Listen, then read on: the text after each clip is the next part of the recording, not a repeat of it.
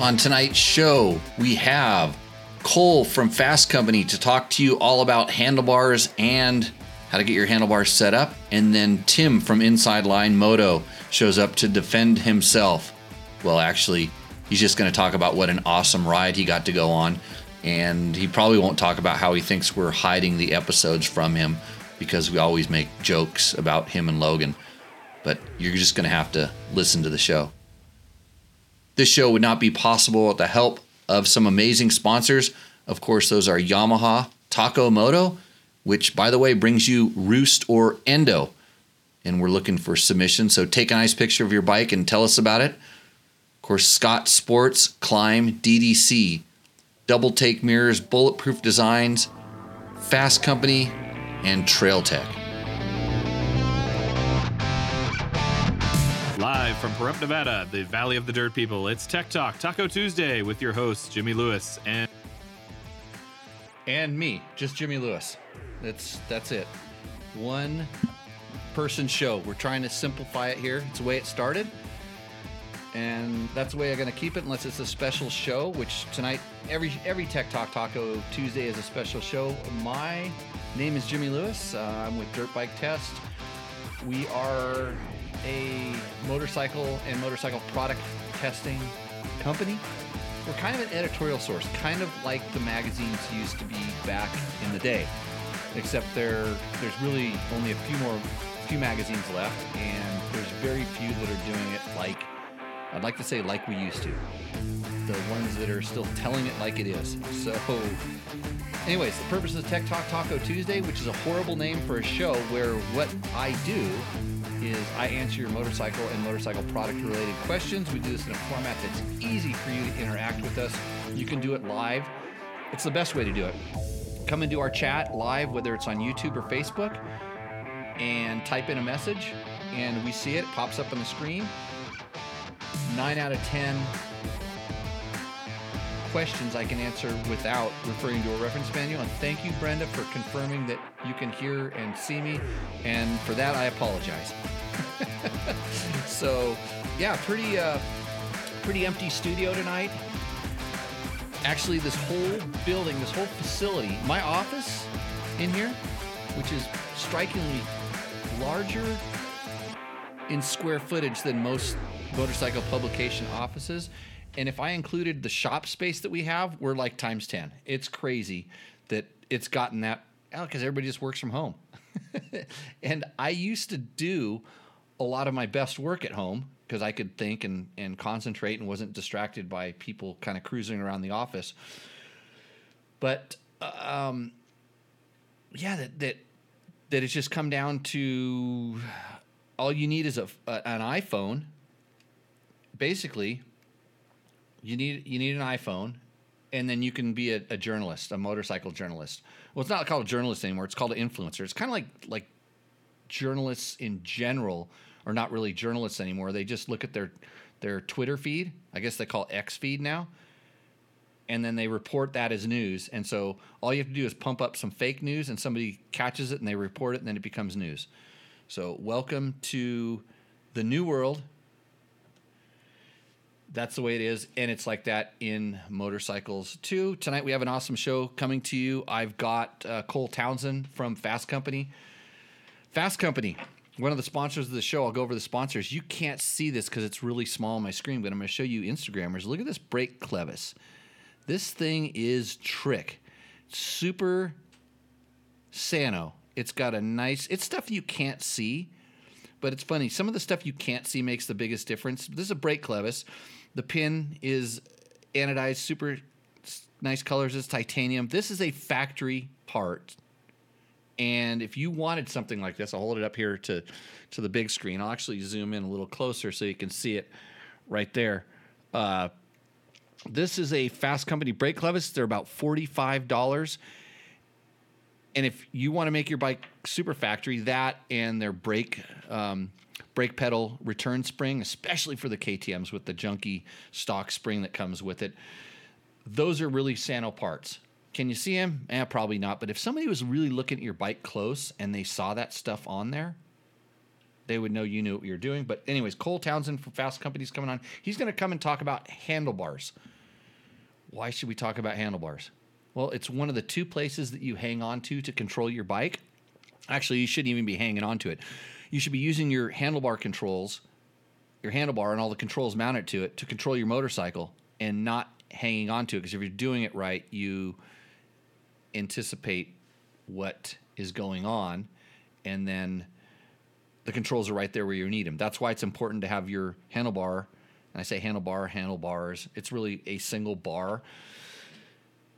The handlebar is where it needs to be, so your controls are where they need to be so you can ride properly. By the way, my name is Jimmy Lewis. I run an off-road riding school called Jimmy Lewis Off-Road Training. We just released our fall schedule, so if you want to become a better rider, go to www.jimmylewisoffroad.com. I dare you.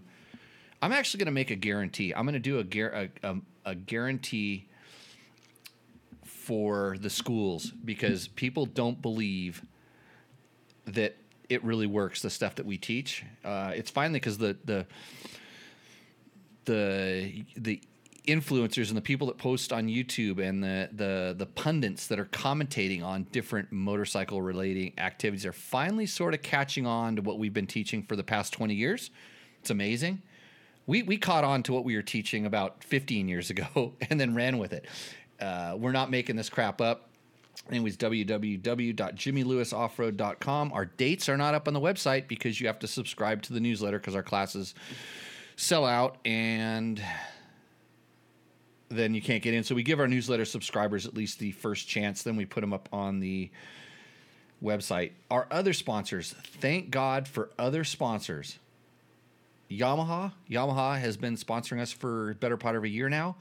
I love Yamaha because I like YZ125s, I like WR450s, and I really like Tenere 700s. I have a vlog on the Tenere 700. Actually, I know, you know what? I can actually put that up here. I wonder. Oh, I gotta switch it here to this. Hold on. This is where I'm doing some buttons here. You can, and so if you're watching this, if you're listening to it, you can't see this, but of course you're watching it. My Tenere 700 got loaded, and now you can see the Tenere on the vlog that we have there. Go to dirtbiketest.com or our YouTube channel to see any of the stuff that we do. Those are our places. It's simple, dirtbiketest.com. Just search it. It'll come up, and you can probably, if you have a question, motorcycle question, if you search it on dirtbiketest.com, you're probably going to get an answer that's fairly accurate. So a Facebook user says, any opinion on the 18-inch front wheels fad that is trending? It's not a trending fad. It's something that started back in the 1960s. So don't get excited about that. If it started retrending again, this is just like everything else. It has cycles and phases. I've ridden bikes like that. I know guys that swore by it. They were generally guys that rode bikes back in the 1960s and early 70s. They were riding Triumph desert sleds and on big, heavy bikes that didn't handle very well. For sure, this worked. If this 18-inch front wheel thing really worked, you would start seeing manufacturers, at least one of them, would at least go out on a limb and try it. Or you would see someone race with it and start winning. And that's what really, when someone races with it and starts winning, then you know it works because there's some advantage to it. But I understand that the 18-inch front wheel is kind of a thing for, let's say, old, slow trail riders that want their front wheel to float in the sand. And so I'm completely down with you. I understand what you're trying to get at.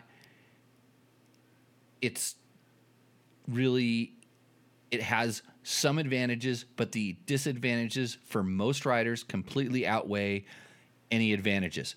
If you're completely out of balance and you need to have your front end grab extra traction, then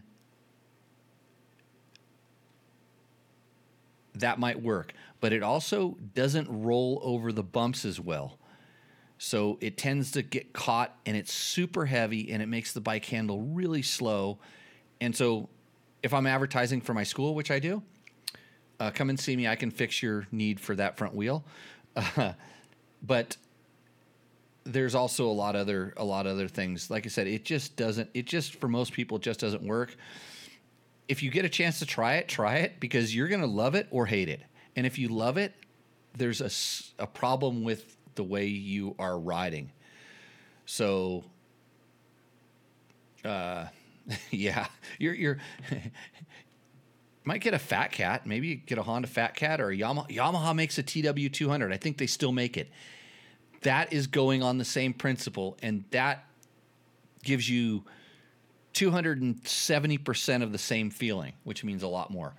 So if you like that feeling, then, and that's an easier way to see whether you would like that, then maybe go there. But boy, are there some disadvantages to it that really outweigh the positives. Although I couldn't talk my really old friends because they were really old and they were really set in their ways, and that's what they wanted to do, out of it, even after they rode some of my bikes, and they said, because they were mostly talking about how it made their suspension better, and their suspension on their bike was just plain crap to begin with, mostly because they never set their sag. As I set the sag on one of the guy's bikes, and all of a sudden he didn't like his 18-inch front wheel anymore. He had to put his sag back way out of spec. But he also wanted a lower seat height too, so lots of different things. So that's what I think about that. That's the kind of question you can ask on this show. I give you my opinion, and I can see why it works for certain things work for certain people. And even though I have really awesome sponsors, again, like Takomoto, Scott Sports, Climb, DDC Sprockets, Trail Tech, and Fasst Company, as well as Bulletproof Designs and Double Take Mirrors, those sponsors will allow me to talk about other people's stuff.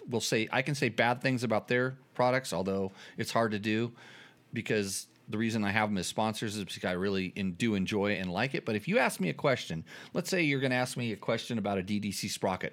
These are these awesome lightweight stainless steel chain rings. It's our first sponsor on the show. Long time ago, 202 episodes ago. He said he'd do this. I can probably, if you want the lightest sprocket out there, this isn't it because it's made out of stainless steel and it's designed to last forever. If you want a lighter sprocket, there's probably something better if that's your criteria. Yes, you're going to be replacing more. I can say that, and he's not going to call up and say, I quit advertising. So that's how this show works. Okay, I'm hanging up on you Instagrammers, all 7 of you right now. 7,000.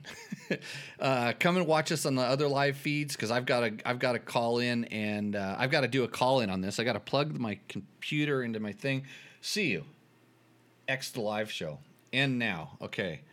Wow, I got an award or something like that. A badge. Is that how this stuff works? I'm going to continue. I gotta share it, but I also have to 202. Okay. There. Done. Share. Okay. It's when you're just one person, man. There's a lot of stuff going on. Okay, I got to get on the horn here and make sure I get my call. Boy, did I get a lot of text messages. Okay. We got our caller coming in. Hopefully it's going to be Cole Townsend. Hopefully this works.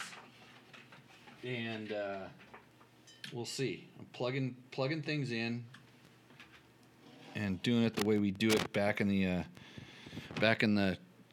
2022s or 21s or whenever I started this damn show. Which line does this come in on? Okay, it comes in on that one. Hopefully we'll be able to hear him, and we'll see how this goes.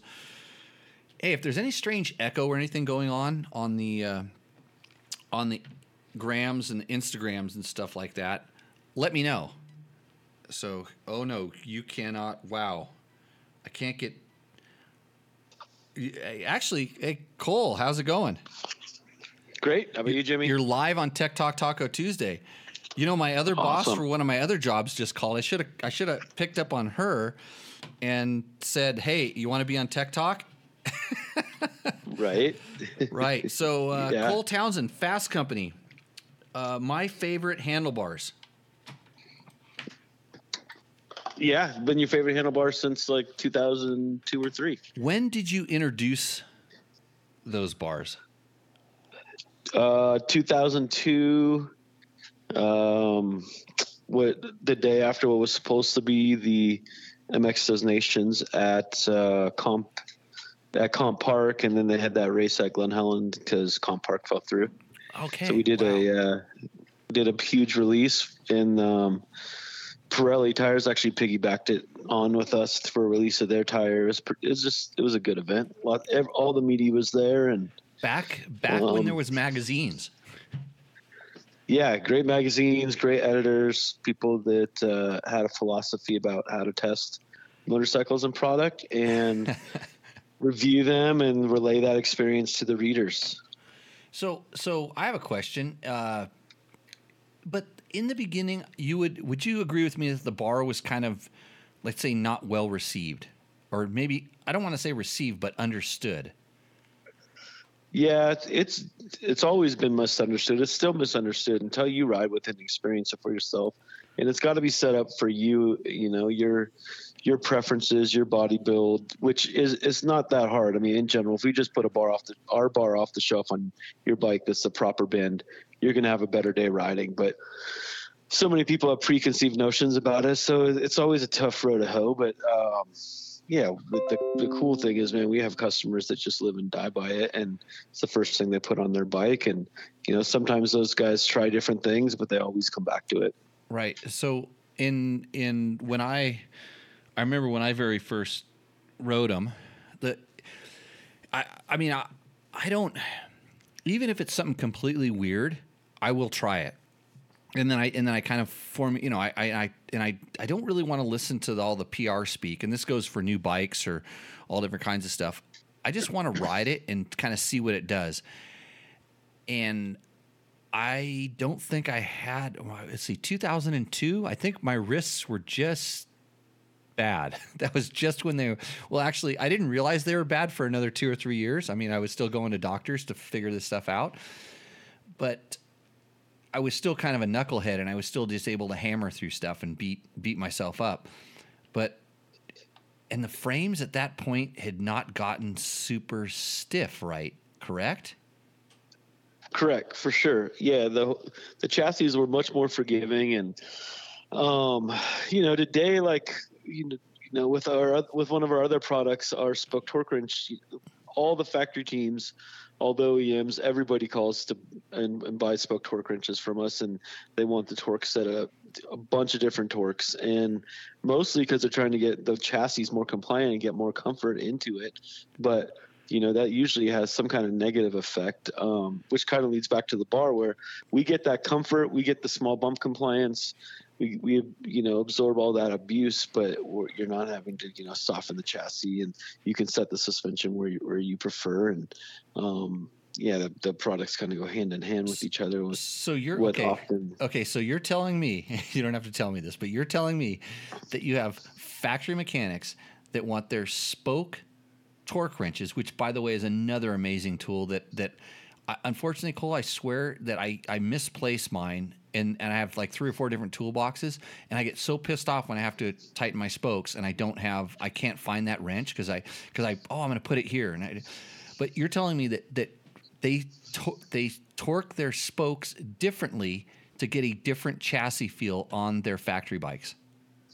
Yep, to get a little more comfort out of it. Okay, that's the factory mechanic they're not allowed to do that, per se. They're not allowed to call us and change torques. I mean, the OEMs are dictating the torques from engineering at some point, so they're testing, and I don't know where they end up, but I know, there's a lot of different torques now versus before. Pretty much before, we send all our wrenches out, 90% of our wrenches out at 48 inch-pounds, which is great from an 85 on up for the majority of riders because it's not abusive to the components. It's not going to loosen up on you either. All the factory teams used to run, especially to get through Supercross whoops and survive, a main event, they're running 60, 70. Yamaha Troy ran 85 inch-pounds. Like, just the wheel was so tight, and all, it's so much strain on the components, and it's obviously transmitting a lot of abuse back to the rider. But nowadays, go ahead. That can be like people don't understand, like the way that the wheel works is when it's getting hit on one side, it's pressing on the other side. So having a really tight wheel tries to tear the spokes out of the kind of the opposite side, and then it depends on the hub. And I'm just kind of, the reason I'm bringing this up because people a lot of times, especially new riders, and this we kind of talk to a lot of different riders in different levels, different experience levels, people new to the sport, people. They don't understand like how much engineering goes into some of the specs that are put into your manual or some of the tuning that's available to you, with aftermarket. And hence you're just making a spoke wrench here. And we'll get to the handlebars later because the handlebars are easy. But the level that some people would go to tune a part of the motorcycle to work better is it's not just, I'm going to buy an ECU and put a pipe on it.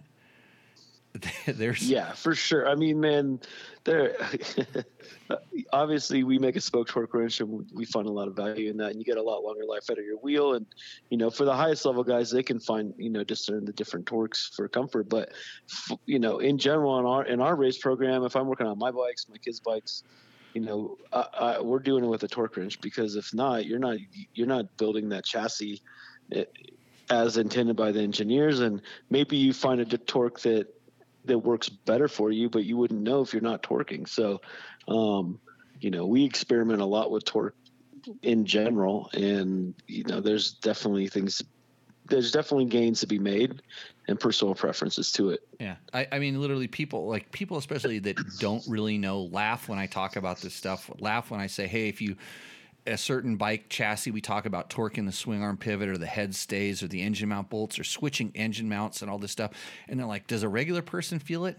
I don't know if they feel it, but the bike can just work better. And let's get off of this and get on to the handlebars, because what I really wanted to have you call in here. And by the way, if those don't know, Cole's young son, Grayson, was racing in that super mini race this weekend at Chicagoland at the we don't talk about racing here unless it's talking about my racing credentials, Cole, but I just wanted to bring that up, that it's awesome that your son was doing that, hucking big ass jumps on super minis. Oh yeah, he loves it. We love it as a family. He works super hard. It's just an awesome way to grow up. My older boy trains with him and works super hard. They work as a team, and man, it's such a cool way for them to grow up, and they love it so much, and it's provided so much for our family. And it's hard to understand if you haven't lived it at that level. Yeah. Tell everybody where they can find him on. Probably Instagram is the best place to find the kids now. Correct. Grayson Townsend. Yeah. Just Grayson Townsend. He's on there. And at Gunnar Townsend. Yeah. Grayson and Gunnar Townsend. They've been on the show. They were probably like 5 inches shorter. They were running around on the back. Probably like feet shorter. Could be. I don't know. Yeah, he's getting ready to move off a super mini to get to a big bike pretty soon, huh? Yep. In a couple of weeks. So yeah, it goes so fast, but it's so cool. So, okay, on to the handlebars, because you are a handlebar specialist, if there ever was one. And I'll tell the story. We kind of talked about that intro, and I said it was a little bit maybe misunderstood, and it's hard to receive because in the beginning, especially, the bar was heavy, quite a bit heavier than a standard bar. And at that time, all the handlebars were really advertising being lighter. It was a kind of a new thing, so it's different. And motorcycle, man, I remember when disc brakes were new and different, nobody liked them. I remember when, there was single shocks and nobody liked them. Different things. Power valves will never work. 4-strokes will never work. So this industry is very reluctant to try and change. And you guys came out with a handlebar that had some flex in it. And I remember my very first thing was I got on the bike, and the fact that the handlebars moved was a little bit. I could feel it because I feel little things. We talked about the torque of different things. They moved, and that was different, but I didn't know whether it was good or bad. It was definitely different that day. So and I took them, and I said, hey, can I take a pair of these? I want to ride with them more. And the one thing I noticed that day, and I think I said this to you, I said, I rode them on a bike that I wasn't really happy with the forks. I couldn't get a good fork setting. And I said, well, if they do anything, they made bad forks good. They made my forks work good, because I couldn't get that initial bump compliance I wanted. And I was kind of like everything else. And like I said, I wouldn't at that point admit that I had bad wrists or that riding all these dirt bikes with stiff forks was wrecking my wrist, although I wrecked them myself. So there's all these different things that were kind of going on, and I just stuck them on. I probably stuck it on my XR 400 because that seems like where all the, I don't want to call it crap, but when you're at a magazine and you're getting all kinds of stuff, I would just put it on one of my personal bikes and put it on there because I know that I wanted to ride something that was sort of mine, and I knew exactly how it worked, and then I could dissect it. And that was probably the worst bike I ever put it on because XR already had a mushy front end. But most people don't go riding for 17 hours a day. And afterwards, my wrists would hurt. But my wrists stopped hurting. This probably, you probably prolonged my dilemmas with my doctors because I'm like, can't figure out why my wrists don't hurt sometimes when they should. It's maybe they're getting better. Yes, I have a similar story for the fact of I needed my navicular pin and some of the bones reshaped like when we were developing the bar, and I was like, okay, I'll ride the bar for a few weeks and then I got to get my wrist fixed, and but I was like, I can't miss experiencing the product while we're developing it and just rely on everybody else. So I started riding with the bar, and then it put off my wrist surgery for a couple of years from having to really get it tuned up and fixed up. And it was crazy. I mean, my wrist was really deteriorated. I mean, the bones were all ground down. Definitely the doctor was not stoked on my decision, but that's how it is. And so, yeah, similar story from that aspect. From the bars, you originally rode, everything has evolved so much in the bar, and we're always rebound damping. Yeah, rebound elastomers are. I mean, who helped with that stupid idea? Everything comes back to you, Jimmy. I know. I just remember saying that was one of my complaints when I came back. I said I feel my forks topping out when they never did before. Yeah. So something so simple but so bitchin'. Yeah. So the bar has evolved so much. We're always working to improve it. And even though it looks similar to the original release, it's just, it's such a different product. And, we've redesigned it numerous times. The frustration is, basically we're just redesigning some of it to change aesthetics but there's always some kind of, it misses the mark somehow, where usually in structural integrity versus our bar is so resilient, man, it just holds up to so many big hits, and people ride them for so many years and take them from bike to bike to bike. So the bar you're riding now looks similar to that one that you originally rode, but it's so different. I mean, we box the pivot points to minimize any, flex in the material. We only want the bar to move through the pivot point. We spend tremendous effort to be the stiffest product we can through the steering plane, so that keeps it having a traditional feel and input and characteristic. You're not steering through the abuse reduction mechanism. Right. When you push on that bar, the bar is moving in the direction you need it to go. Yeah. So let me just slow down and break this down. So the steering plane is if you're turning the bar side to side, which and as a riding instructor, you don't really want to do that, because if you're balancing the bike the way you're supposed to, you're initiating most of the steering through the foot pegs, and the bars will kind of naturally follow the way the bike's supposed to go in, quote, a perfect world, but it's never perfect. So you're always putting in there. So as much as you think about pushing through the steering plane, I always think that the steering plane, the reason you need really high level feel in that is because if the bike it doesn't go naturally where it wants to go, it talks back to you and tells you that really stiff steering plane, which is, like I said, it's the bars turning, not the bump absorption. And you don't want your absorption component, which is the bars moving up and down, to cross into the steering, because then you're mixing the two different feels. And I've tried some different absorbing mechanisms, whether it's different bushings or different clamps that do this kind of stuff, that mimic those two things. And if you're just a bulldog, you won't notice it. But if you are really into feeling, if you want just a chassis and a platform that is super tight, the Flex bar is, in my opinion, definitely the way to go. For sure, yeah, and it's not by accident. I mean, that's our philosophy. I'm not interested in doing something that negates input or or changes the characteristic and feel in your hand, like going from a wood to an aluminum bat, or changes control, or you have to steer through something. Like if it's not applicable on a supercross bike, I'm not really interested in building it. And that's just our preference, that's our philosophy. And so that dictates we have to be extremely stiff through the steer path to be able to be forgiving in the load path. And so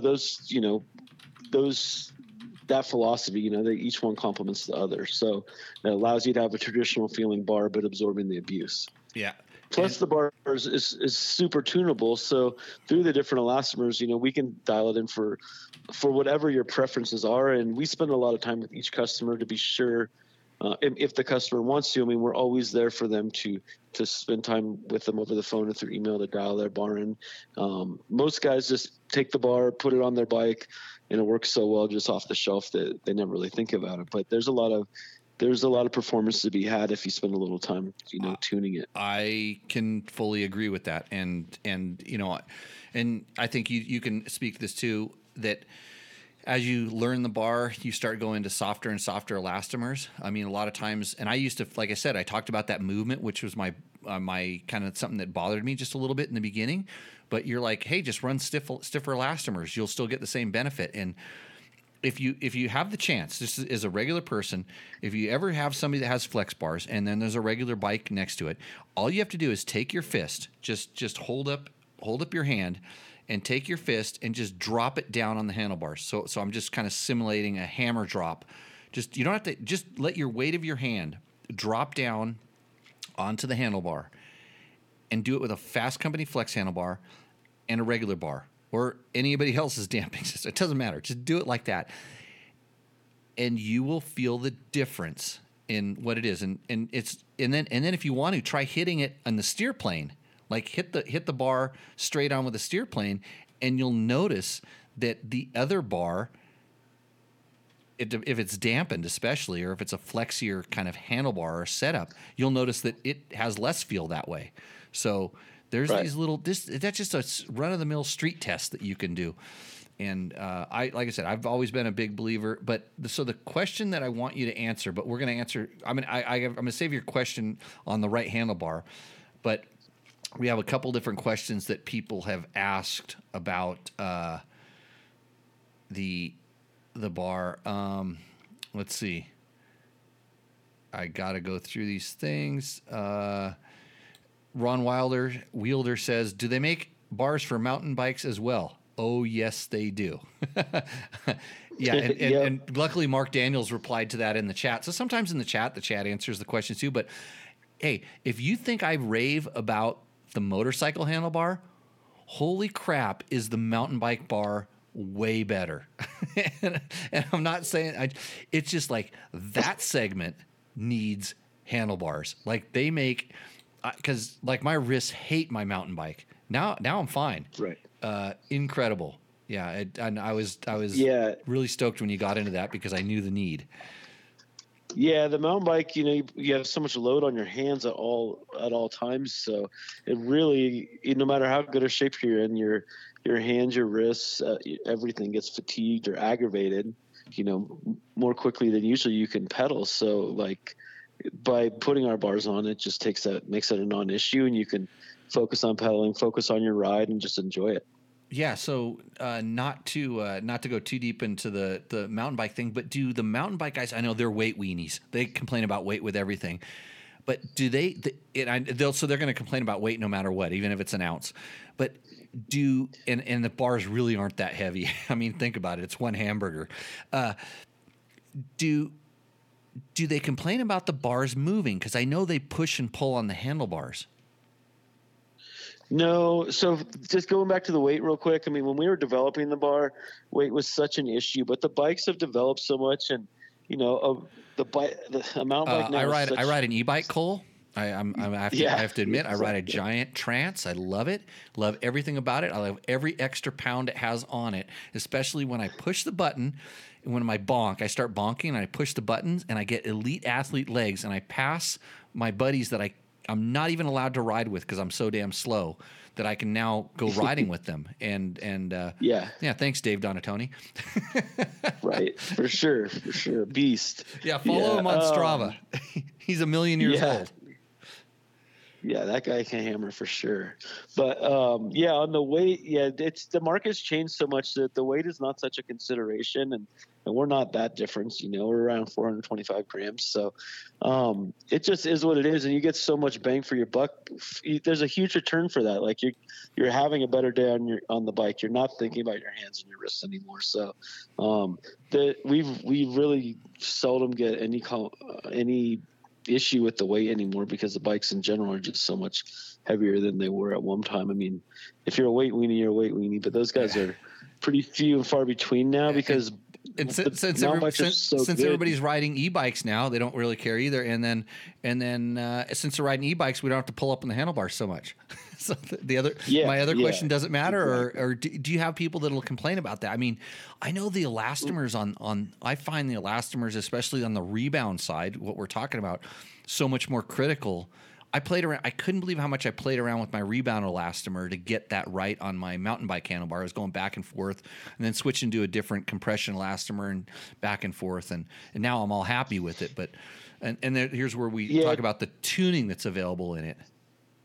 Yeah, for sure. So the bar, just like the moto bar, it's very stiff through the steer path, but forgiving the load path, and then obviously it's tunable. And most guys prefer a stiffer, equal or stiffer rebound elastomer, and there's some tunability in that. So, but you're kind of a special case, Jimmy, because you're so technical and have such a feel versus most guys put it on, see such a big difference. They just ride with it, and enjoy the product. Well, but you may not know this, but I'm actually a product tester and evaluator, Cole. I used to be a professional motorcycle racer. I don't really like to talk about my racing in the past unless we are talking about my racing, but I always, it just like with this podcast, I want to make it better. I want to make everything better. And even though you guys make a great product, and like I said, you just bolt it on and go for most people, it's like, I wonder if there's that 0.1% more that I can tune into it. And I've found that, I may make it worse by trying what you send it with standard. And just like I used to just go stiffer and stiffer on my moto bar elastomers because the movement bothered me. You're like, don't do that. You're like, stop it. And then I started going back down, and now I'm running some of the softest settings that you guys sell because you know what? You were right. You get used to it, and that's the good thing is you can tune and evolve. And I started finding that I could run my fork stiffer on my motorcycle. I could run my fork stiffer, which made the bike work better, and I didn't upset the comfort of my ride in general. And so that's the whole thing. Both for the moto and the mountain bike bar, the small bump compliance is just so good. So it's picking up the stuff your suspension isn't or before it is. And so it just smooths it out. It takes all that high frequency abuse away. And, but it does so, in a traditional manner where you're not noticing that per se. So, properly set up bar, you're not really noticing for the most part until you're like, oh shit, this is going to hurt, or until you go back to a traditional bar and you're like, what's going on here? Like, it's so rigid and just transmitting so much abuse that it's pretty shocking though. Especially the longer you ride with the bar, like it's amazing because you just kind of recalibrate your senses. You know, it'd be really interesting to try just out of stupidity would be solid elastomers. We've made those. That's in testing. I never thought of this because I would never done that level of testing on your stuff, but that would be a way to kind of feel some different things. So we got a couple questions here. Brenda says, my downhill bike won't care about the extra weight. She can't wait to get some. So when Brenda calls, just let her know that let them know you're a Tech Talk Taco Tuesday listener. And I told Cole we were going to send these brake pivot sales skyrocketing. So everybody that's looking at like the super most trick part about your bike, get one of these little suckers, and then you can just say, I'm doing it because I want to have a factory bike. Right, Cole? For sure. There's a lot of factory teams that have ran our brake clevises. Yeah. I mean, they've ran almost all our products over the years. So, it's some of the stuff that I see like that you guys were making, these little parts that you were making in the early days, Fasst Company, when they were kind of getting started. It was like somebody got a really good look at a factory Honda and said, that's cool. And we're talking about, like, now I'm specifically talking about the rim lock, the little rim lock spacer. that was something that somebody overthought the simplest part ever.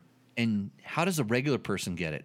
Well, Fasst Company, they had these, and I just remember because I used to hang out with some factory Honda mechanic guys, and some of those parts would fall off the truck, kind of a thing. And we're talking back in the 80s. Yep. Sorry to hurt your brain, but yeah, a long time ago. And so I have on. It's on, God, what bike is it on? I just saw it the other day. I have actually factory Honda, like a full HRC one-way valve on the gas tank vent tube. Like something that Yamaha's come with standard. But those were on the factory Hondas back in the day for some strange reason, but little cool parts. So, yeah, you definitely have a long history of making cool stuff, and the handlebars kind of, that's your own thing, man. It took it to a new level. Yeah, the rim lock spacers, we actually my dad had a mill and a lathe in our garage, and Mike Gossler was a good family friend. And so he just hit my dad up like, hey, why don't you make some of these for me? And so my dad machined them up. And so, yeah, we had those on factory Honda before we were like even a company. I mean, I started this bullshit in the college project because I was just trying to get through college and get out to go riding. You didn't want a real job. Yeah, I didn't want a real job, and yeah, that's a long time ago for sure. But so I said that we had a business building these products, and the teacher said I was full of shit, and I don't think school is for you, but you should probably look into doing this. So that's how we really started, was doing like trick custom parts for here and there for just good friends of ours that maybe didn't have access to that equipment at the time. So, we had rim lock spacers. My dad gave them to Craig Monty for Sebastian Tortelli when he won LA Coliseum on a KX250, when he just came over here from MXGPs, and just walking around the pits. And it was just kind of basically a family project at the time. And then I bullshitted that school project, and it ran from there. Hey, again, it's the passion. It's the passion that drives the cool stuff in this industry. For sure. Yeah. You gotta love it. You gotta love like every part of it, because it's all consuming. And with what we do with racing, with as a family, with my boys, like there's really nothing about, especially racing at a high level, there's nothing easy about any part of it, and there's nothing that is like a really good common sense decision financially, time wise, anything. I mean, it's ridiculous. But on the same token, it's the best. It's just the raddest way to live life. And like, we're so passionate about motorcycles and parts and all these things. And, normal people just really don't understand. Like, you can't explain it to somebody who's not moto. Like, you can never rationalize it. You can never sell it like that. Like, right. They'll never understand it. Yeah. Okay. So now here's the question that a lot of people were wanting to know is like, so how does someone get a hold of you specifically, or to Fasst Company specifically, if they're looking for the right bar? But just, can you drop some knowledge on how, whether it's just regular Joe on an adventure bike, or someone that wants to, find a better position on their off-road or motocross bike, how do you determine bar position? Because you must get this question 70 times a day. Yeah, so we work on two fronts. One, the abuse reduction, which is obviously pretty speaks for itself, but two, the ergonomics. Like, we love ergonomics and putting the rider in a better position on the bike. So the easiest way to do it is just go to our website. I'm bonking on the button right now, but it's under our blogs or philosophy or something along those lines that will it gives you just a lot of information on bar bins as well as ergonomics. And we build the ergos around multiple factors, being the biggest really is your goal as a rider, because some guys want to just ride and be comfortable, and some guys want to be super fit and really accelerate their technique and fundamentals and get better. So they need a little more aggressive position. So we love to have a conversation with the rider, either through email or on the phone, and discuss their goals, obviously their body type, the bike they're riding, their current bar preferences. Oftentimes we'll find out, do you have any extra bars laying around in your garage? Like, oh, I have a CR High and I have a Henry Reed. Like, okay, well, this is where those differentiate from your stock bar. Now you have 3 bars. We gave you some some dimensional data to this so you can relate to how it feels. Go ride those bars. Tell us what you feel, what your preferences are, and now we can have a better conversation. So, and that's, those are for guys more along your lines that get super geeked out on it. In general, if you just call us or email us, we ask you a few questions and we're going to get you on a bar. Yeah, you usually come off of, most of the time you're coming off your stock bar. I have this as my stock bar that this is my bike I'm on, and I think I want this or that. Would that be, that's a general common question. That's a real easy one for you to answer. Yes, that's true. Yeah. Yeah. Because it's funny because in all these years, I don't even know whether I was talking about a Renthal bar bend or a Pro Taper bar bend or what the Honda came with or what the Yamaha came with. Like, I don't know what those were. I definitely knew when I got on a bike that the bars I didn't like, and I'd usually ask the person, like, what bars are these? And they'll say, oh, it's the Carmichael this, or it's the Henry that, and these names and numbers. And I kind of remember the Carmichael bars were always really low. Yeah. And all this other stuff. But now it's like, well, all I really know now is, okay, I like a Fasst Company 12-degree bar. and then the height, the height of the bar kind of depends on the bike it is going on and what I'm, if I'm putting a steering damper under it, a steering damper over it, these different things. But so I believe that just going to the website and just like reading some of the blogs will tell you. But when we start talking about this position, you would say an aggressive position is kind of a lower, more forward bar in general. Correct. And then more comfort would typically kind of be, well, especially on adventure bikes, taller, because adventure bikes tend to, that's a double-edged sword, because on adventure bikes, the reason the bars are so low and so swept back is because the standard adventure rider position in the real world is sitting down and in a very relaxed position. Yep. But every adventure rider thinks that they need to stand up on the motorcycle all the time, and then they stand straight up because they're not moving, and they reach down to the handlebars and they can't reach them. And I promise you that, if they do reach them, they're bending over or they go into a squat. They don't actually stand up. And so I see this all the time because I'm an adventure bike guy, I guess. And I'm the full anti-bar riser guy. I don't like bar risers that much because it puts you in it actually, when you're standing up, it puts you in a leaning back position or it's straight up position, which the wind blows you and you lean back and then you're falling off the motorcycle. You're not in a good position. So there's a lot of stuff to this. And I know we've had really good discussions about, because I have all these different adventure bikes and you'll call and we'll talk about like, why would you want it here or there and the other? And it's interesting to kind of watch. I always say that the normal adventure bike guy stands up on his bikes with his bike on a center stand or on a stand, stands up and reaches down and they can't reach the motorcycle. It's like, dude, you do not ride like that. Yeah. We try to, point the rider in the right direction of where he's primarily riding the bike, and that's typically sitting down. But, most of the adventure bikes these days are coming with around an 80 to 90 millimeter sweep, which for a lot of guys that's really good, especially if they're primarily riding on the road. But if they have a dirt background, like they typically prefer a little straighter bar. But it's not going to be as straight as the bar on your dirt bike. Yeah, so you guys have up to a 16-degree sweep. We have a 19 with it. Wow. So a 19 has 80 mil. Yeah. So that mimics like a BMW. Yeah, the BMW sweep, but the BMW bar, how they orientated the rise and the sweep kind of combine at a certain point, so you end up with a lot more like actual sweep. But if you go to a KTM, it's got 80 mil sweep, and I think the new Tenere is right around 80. The original, like the OG Super Tenere had, I think, 140 millimeters of sweep, like ridiculous amount if you're trying to really ride that as an adventure bike, So when you're talking about sweep, that's if the bar was 0 degree sweep or flat, it would be sticking straight out parallel. Correct. Perpendicular with the fork angle. It would be kind of like 90 degrees to the forks. But you start talking about sweep, and the funny thing is with some of those bars, when you start rolling a bar forward or backwards, it amplifies or decreases the sweep.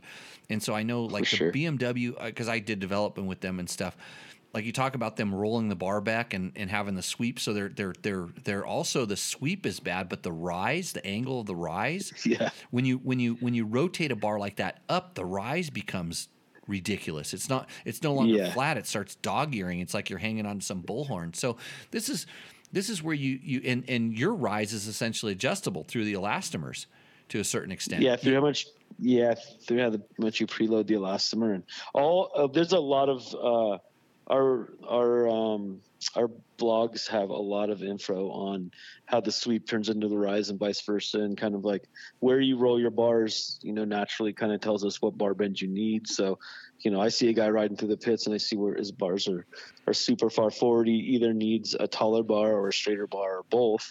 What's he trying to accomplish? I mean, that's something we always ask, is when the bars are really rolled one way or another, they're trying to accomplish something that the bar bend will never allow them to do. That's good. Hey, we have a YouTube, you'll like this name, Mike KMET, KMET. Remember that? Are you old enough to remember this? Sounds familiar. Sounds familiar. Like there was KMET in Los Angeles and KLOS. They were the two rock stations back in the day. I remember KLOS. Yeah. So anyways, Mike Kmet says I'm aware of them, but the explanation. He says I'm a customer now. So that's good. So Mike, when you call up Cole, tell him who you are. Tell him you found out about him on the show.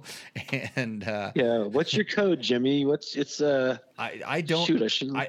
I don't. Yeah, I have to look it up too. Just like you don't know the price of some of your products.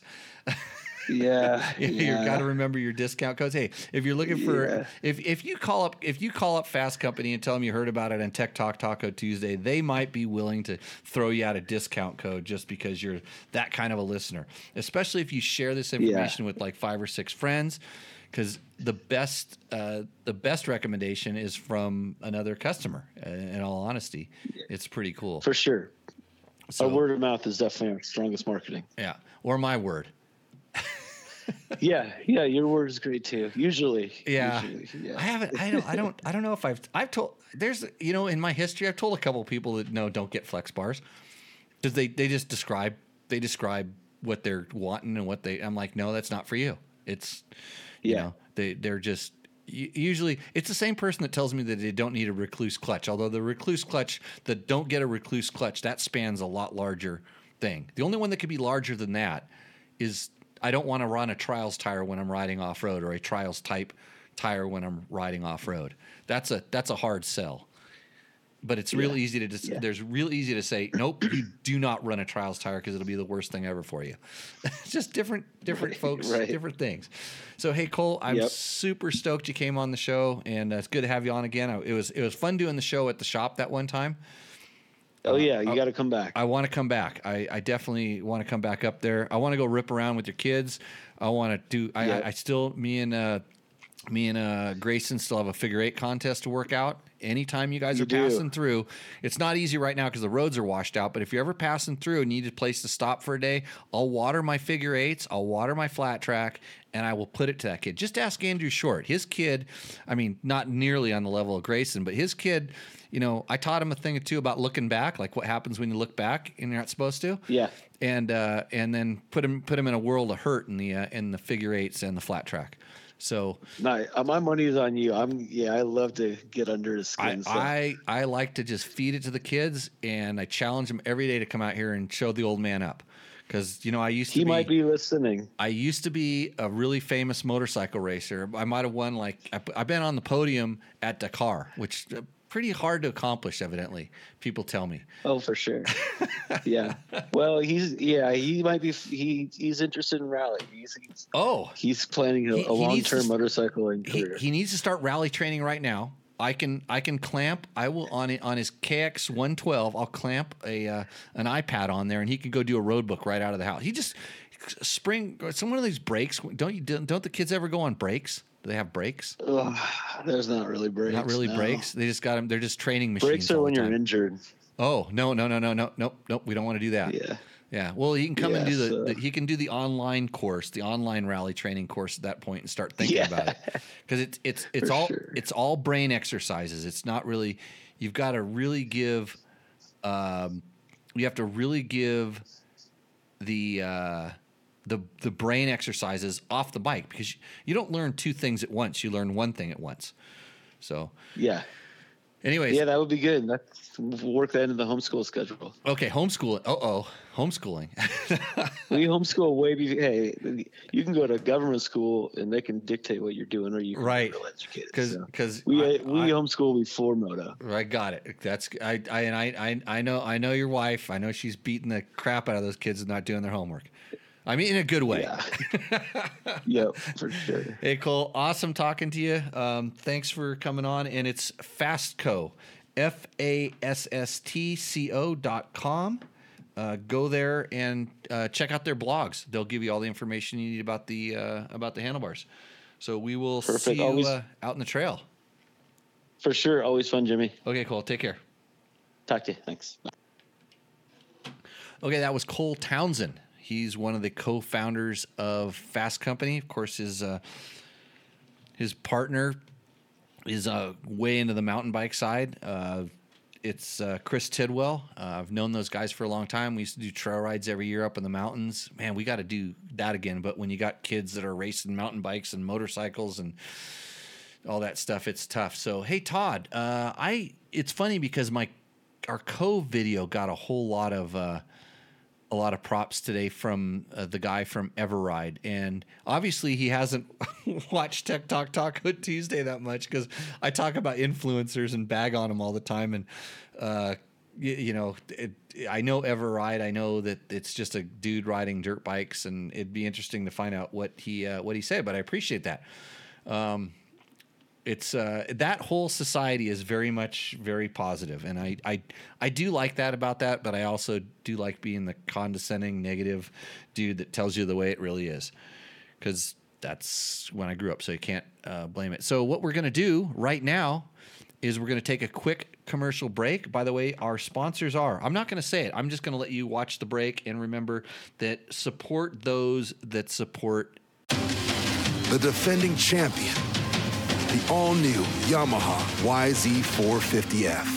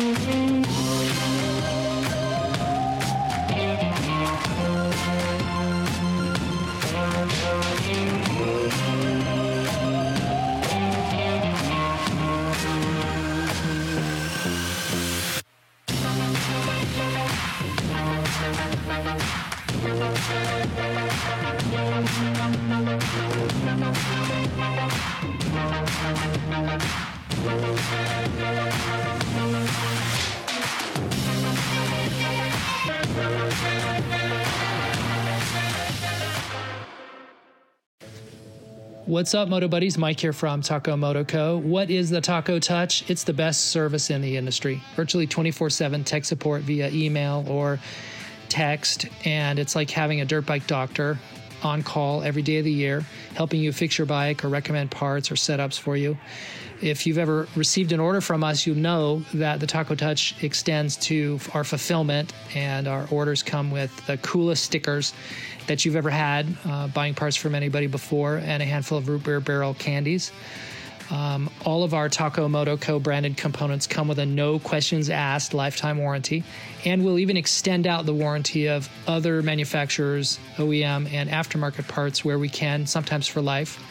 We test and tune endlessly and exhaustively and obsessively. We're trying to destroy everything that we can before you get your hands on it, to look for weaknesses and to improve it, or to make recommendations to the manufacturer.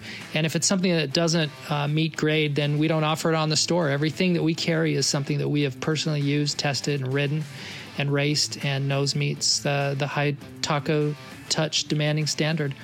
Go out and get some adventure.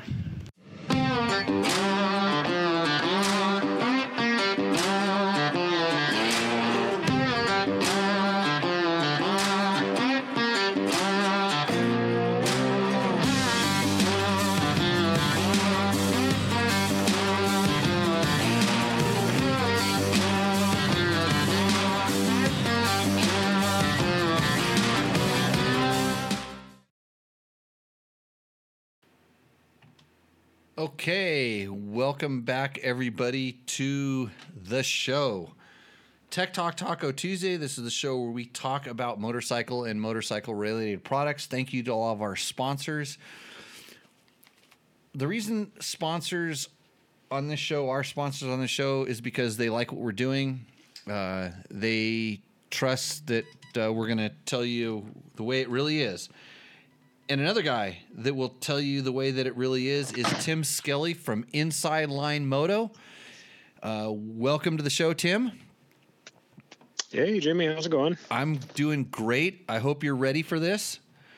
Because the only reason I'm saying that is because I think on the last two shows, we had Logan was around. Remember that Logan kid? He was your favorite co-host. And what's really important that you need to realize about Logan was, every once in a while I like to take a little sip, like to let the vocal cords wind down a little bit. Bad for all of us. But anyways, I needed Logan to say something at that point. But he actually co-hosted last time, and no, he didn't co-host. He produced last time and did a really good job. Well, good enough for you to post it up so I can actually listen to it after the fact? Well, when he was doing a good job, I said, well, you're at least making one guy eat his words. So I didn't know. So the funny thing is, what people don't understand is, like, after the show, when we push see out in the trail and we're all done, like there's a certain amount of stuff that needs to get done to make that kind of go out into the interwebs and then end up as podcasts on SoundCloud and Apple, iTunes, and all this other stuff. So that's not getting done because one of my cohorts here lost motivation. This isn't the first time this has happened. We've had this happen multiple times now in the course of Tech Talk Taco Tuesday. It's probably because I don't think I want to say the word slaves. I mean, indentured servitude would be a little more accurate description of how we treat people around here. But I think you have to have a passion. And I just don't know how you can have a passion unless your part of your slave thing is having access to unlimited dirt bikes and great places to ride and opportunities to go ride brand new motorcycles. And I mean, I don't know why anybody would want to do that. Do you? I could fill in if you were closer by. I would, use some of my time off to do some volunteer work. I probably should hook you up with Trevor, especially when we have the opportunity to go out and ride trail bikes. We've got a really good crew of older, I'll call them like vet MX / Grand Prix riders and stuff. But I want to get Trevor hooked up with more trail rider guys that have a pretty good wealth of experience, because it's really easy to just find a regular dude that just is into riding, but somebody that has, a technical knowledge like yourself, been doing it for a long time. That's, I mean, you don't just get to be a test rider. You have to have some sort of skill that we don't possess. And sometimes that might just be location, which is Southern California for a lot of what we do. Yeah. Well, let me know. I always want to ride. There's no doubt about that. So I got to do a little business here. Because this is part of the job here, but I'm gonna go ahead and hold up some things on the screen here. Who else rode a Husaberg today? I did. Not this one. This is an old picture of me on an old Husaberg. But if you didn't ride a Husaberg today, you're nothing. But I tell you what, in new Yamahas are coming out. We're gonna ride a YZ250, which this is a YZ250. Next week, Trevor's going to ride a YZ250F. I might try to make my way out there, but I'm holding up a picture of a 1994, I believe, YZ250. And if Trevor can get this rad on a YZ250, I'll shut up, because that's pretty good. I got it clicked. We'll call it clicked out a little bit. My gear is styling for the time. I'm wearing a 6 days an ISD helmet. If you don't know what that is, Tim, did I ever tell you how much I used to race back in the day? I've heard some of the bench racing stories. Yeah. So I was on the international 6 days enduro team for the United States. I was actually on the trophy team when I shouldn't have been. I should have been on the junior team because we would have won. But the year they put me back on the junior team, then we won. But I don't like to talk about my racing too much on this show. So the reason, let's do some other business. Trail Tech makes this really cool, Trail Tech, one of our awesome sponsors, makes this really cool tire pumper upper unit. And I'm going to turn it on right now. Live on this show, I'm holding up this little Trail Tech box, and it's set to pump up to 33 because I was pumping up a truck tire, by the way. And this thing will do a fully deflated truck tire, and it'll do a bunch of number of motorcycle tires. So I used to have to carry around a big pump when I used to go to the track or when I was going trail riding to make sure my tires were pumped up. This thing is a pretty cool little unit. See, if I just push a couple buttons here, I have to look at it when I do this. I think I push this one here, and it'll change. Yeah, see, that's 2.2. That's for my quad. And then if I go to 22, is it? No, that's bar. I'm sorry, I'm changing the thing. If I push this button here, PSI, yeah. So there's 12.5. That's the one set up for my motorcycles. I just push that button, and then I go like this, and it does a little bit of that blowing stuff. So anyways, a nice new product from Trail Tech. They don't just make the Voyager computer and awesome kickstands as well as fans. Fans are probably the most popular. Let's see. And then on the what are we testing segment? Oh, Pro Circuit. We're not testing these because we know the Scott goggles are awesome, but the special edition Pro Circuit Scott Prospect goggle. You need these. If you have any goggle problems, it's probably because you're not wearing Scott goggles. I wear them most of the time. I also wear Climb goggles as well because they're also good, but the Scotts are definitely my favorites.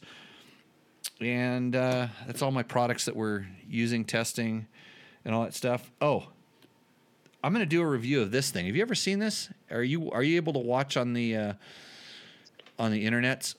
No, unfortunately not. I'm on the phone now with you and no visuals. Right. So I am holding up a tool from engduro.com, engduro.com.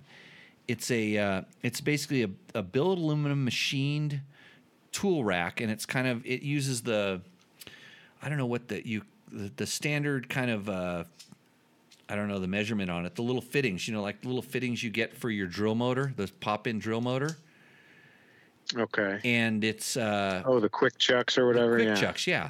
And so it's a magnet in the center, and it's a machined aluminum thing. And all these things kind of slide in, and they stay stuck in. And then it essentially has the fittings for it. So it's like a mini T-handle tool.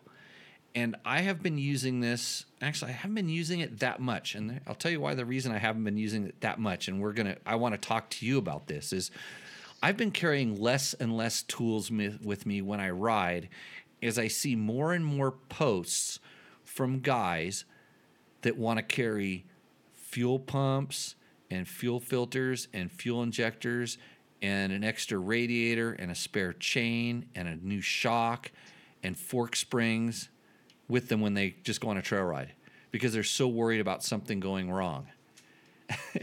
And I hate to say it, but I haven't been having that many problems, and I've been riding with less and less tools. In fact, I felt naked the last 2 times I rode because I kid you, I went riding with no tools whatsoever. And it's largely because I started thinking about this. I carry a phone, okay? Phone, and I generally, if I'm riding by myself, I have a tracker. Over the course of the years, I've had so few problems when I'm out riding that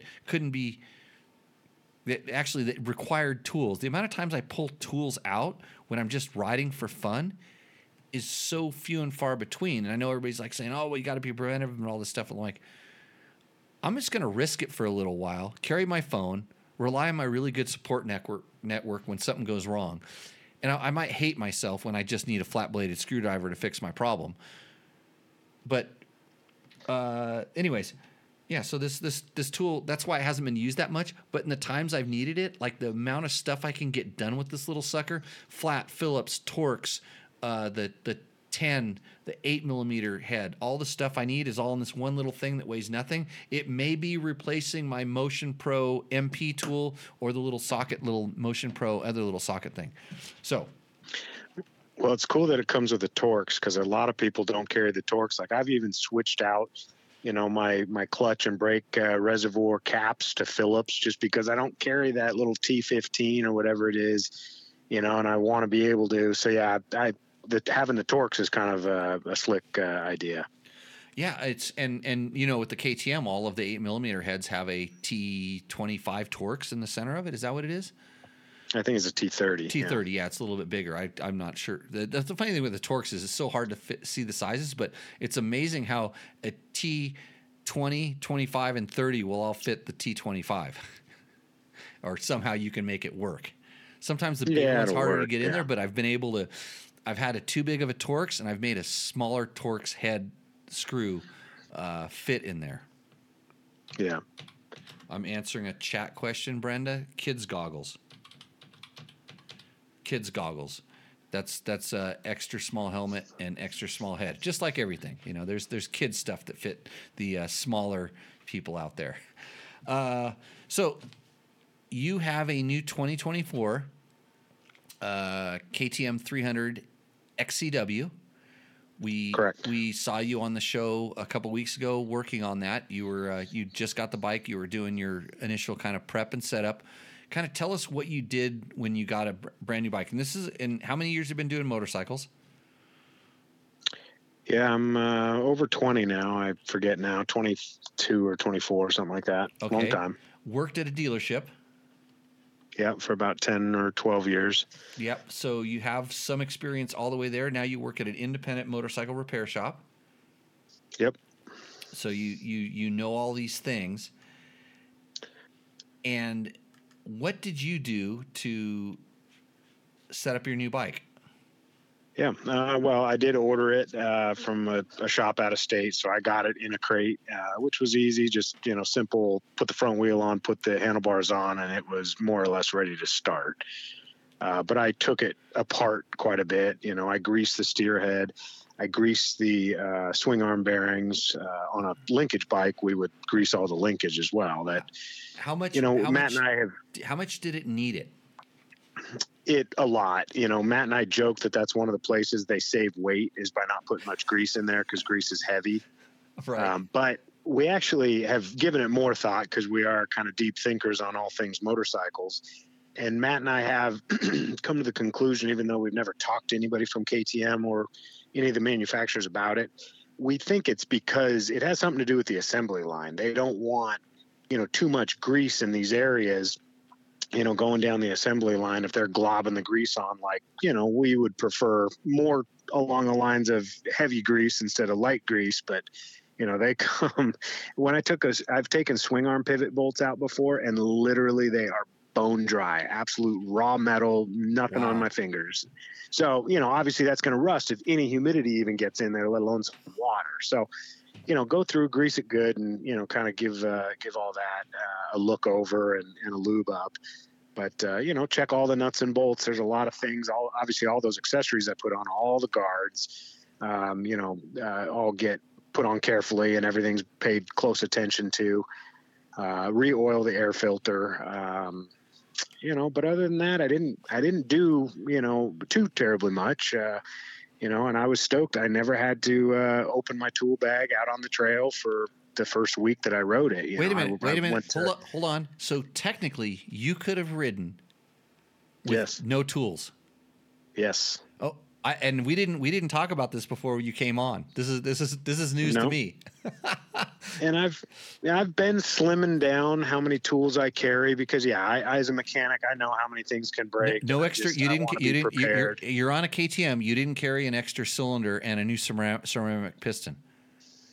Nope, I did not. And but, absolutely not. I do carry quite a bit. I'm not saying this because Yamaha sponsors this show. Yamaha, makers of the awesome YZ250X, that could be just as good as whatever Tim was riding, except it has a carburetor and a Kickstarter. Those are two things that your bike does not have. Correct.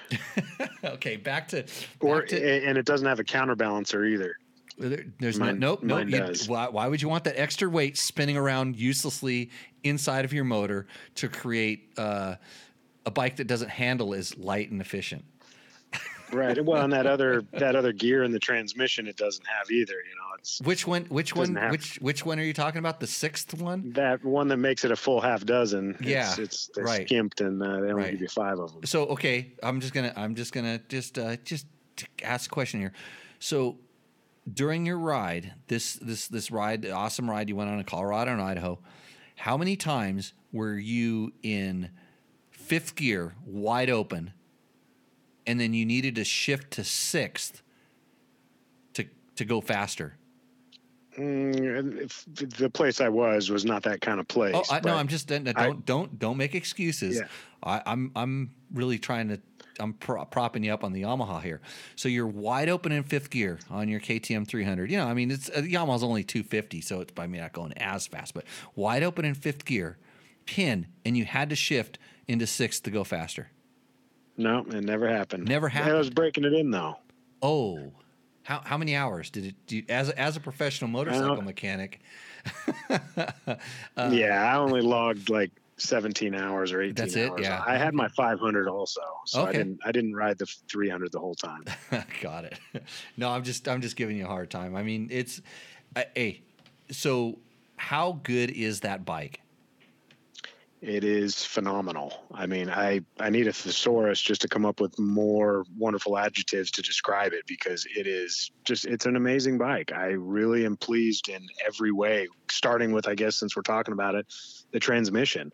The transmission's magic. First gear is granny low. I would find myself lugging through gnarly rocks in second, but like for a deep river crossing or something, I'd always make sure to downshift to first to make sure I got enough, power to get me through it, not lugging it too much because I didn't want to stall it. Although I don't know that I stalled it ever. So yeah, the tranny was awesome. And then fifth and sixth gear. Have they changed that from 2023? I don't know. I haven't spent a ton of time on the newer generation, 17s, 18s, with the counterbalancer, and then obviously the newer TPI, 6 speeds. And, so I'm not sure how the trannies on those compare. I know the TPIs lug down to super, super low also. Right. So that's this is the question is like I don't think I have a problem. I have a 19300 TPI, and I don't think I have any issues with that transmission. I think it's really, really good. Maybe first gear might be just a tad tall for my liking, because I like to do stupid stuff that requires probably a lower ratio first gear than most people would like, but I don't really notice a first to second gap. I would actually not mind a first to second gear gap if I got a little lower first on my 300, but I will tell you that going from a carbureted one to a TPI, the throttle response and we'll just for lack of a better word call it jetting. I don't think that it would, if you're at a steady throttle position, wherever it is in that first 5% of throttle, I don't think it's any, quote, better if you're holding it steady. But if you change it, I guarantee you that the TPI adapts to the change better. In other words, it doesn't bog or kind of miss a stroke or two and then hit. Right. So I don't know if that it would be interesting. I'd have to see a spec chart to see the gears. Yeah, it's hard to say. I mean, what's interesting is the new bike comes geared with a 1345 sprockets. Wow. Which I just thought was interesting. And one of the things I was thinking of they might be doing that for is just you get a slightly shorter chain and slightly smaller sprockets, all weigh a tiny bit less. So I don't know if it's a weight thing. I will tell you that if KTM can save some weight, they're going to do it. I've watched just even some of the brake parts that they've changed and some of the, it's like I've in my opinion, sometimes they've sacrificed some different things in engine mounts for weight as opposed to, I don't want to say better handling. It's just the characteristic went away from what I wanted, but they changed materials or shapes. And I'm like, wow, you did that. And I could feel this. And sure enough, I could switch it back to an older part that it may have been, quote, less durable, but of a lighter material. And I like the handling characteristics better. But yeah, crazy. So 13, somebody has to pull out the calculator. Somebody in the chat do this. 1345 compared to 1449, I think was what used to be standard. Right. I'm a 1450, by the way, on my bike. I go between 1450 and 1452 because the axle blocks in the KTM, which is actually really bitching. The axle blocks, you switch it around and you can go 2 teeth smaller on the rear, very simply. Right. Yeah. So okay, so actually, like the motor, like the transmission, I'm blaming the TBI now that you have everybody, but also that new power valve, the electronic power valve, right, is so much more responsive in how it's programmed as opposed to just being an old mechanical device. Yeah, I mean, the power felt smooth. And again, I was riding just gnarly, rocky, single track stuff. So it wasn't, out in California, riding my normal desert trails where, I'm using more mid and high RPM stuff. So the thing lugs super, super low and just, really, really tractable. And it never loaded up. There was a little bit of, spooge coming down the tailpipe, but it never felt like I needed to rev it out. There was some times that I got pretty tired and I was just lugging it in second gear through gnarly rocks for many, many minutes on end. And with my old carbureted bike, that would have been a problem. Even though I had the jetting pretty good, it still would load up over, 10 minutes of lugging. It would be a problem where, I would, get on the throttle after 10 minutes of lugging and it never skipped a beat. It never burbled. It never stumbled. It felt clean throughout as if, I had been varying the throttle, throughout. So I was totally pleased with the fueling. There's one thing I really noticed, and I went from carbureted to TPI with oil injection, and the Beta did this as well. So we're talking mostly about the oil injection here. Is that if you're lugging, let's say you're on a 7-mile trail section, gnarly trail, just low, first and second gear stuff, and you hop out on a road, and the first time you get on it, remember the old bike would always and then clean out? Right, got to clear out. Right, yeah. It's got to clean out. Did your bike have to clear out? No. I never felt that once. Yeah, this is oil injection. It's not TPI or fuel injection. It's oil injection because it knows, it's programmed to know the RPM you're going at. So at low RPMs, it does less oil. So maybe it's down to 101, where when you come out in the road, the higher RPMs are just, even if you're on the trail at higher RPMs, it's going to be like sending in more like 60 to 1. It's like variable mixture, which is ideally what you would want to do. And this is something that I think a lot of people, they get confused, but that's one of the best things about that. And when people say, I'm gonna disconnect my oil injection, I'm like, I haven't really seen too many issues, durability, mechanic, especially for regular usage. Maybe in racing you might have a different take, but it depends on how you're racing. That this stuff actually, they've tested this. It actually kind of works. And if you're in the chat right now and you have a question about a 2024 KTM 300 2-stroke or any of the new bikes that we might have experience riding, go ahead and throw it up there in the questions, and we'll definitely get Tim to ride it because he's spent some time in these.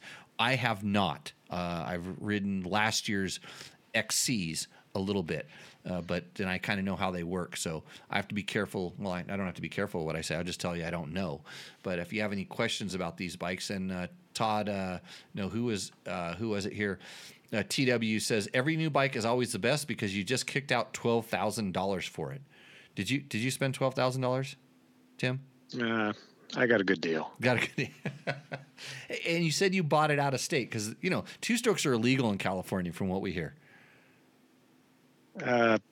California is getting none of the money, none of my tax money if I can avoid it. Right on. So I'll buy it out of state, I'll register it out of state, and I'll ride it wherever I please. Yeah, good on you. So yeah, I can't. I'm really still confused about how the 2-stroke emissions of dirt bikes are causing the big air quality problems in California. But Steven Stanton says he's always pinned looking for a 7th gear.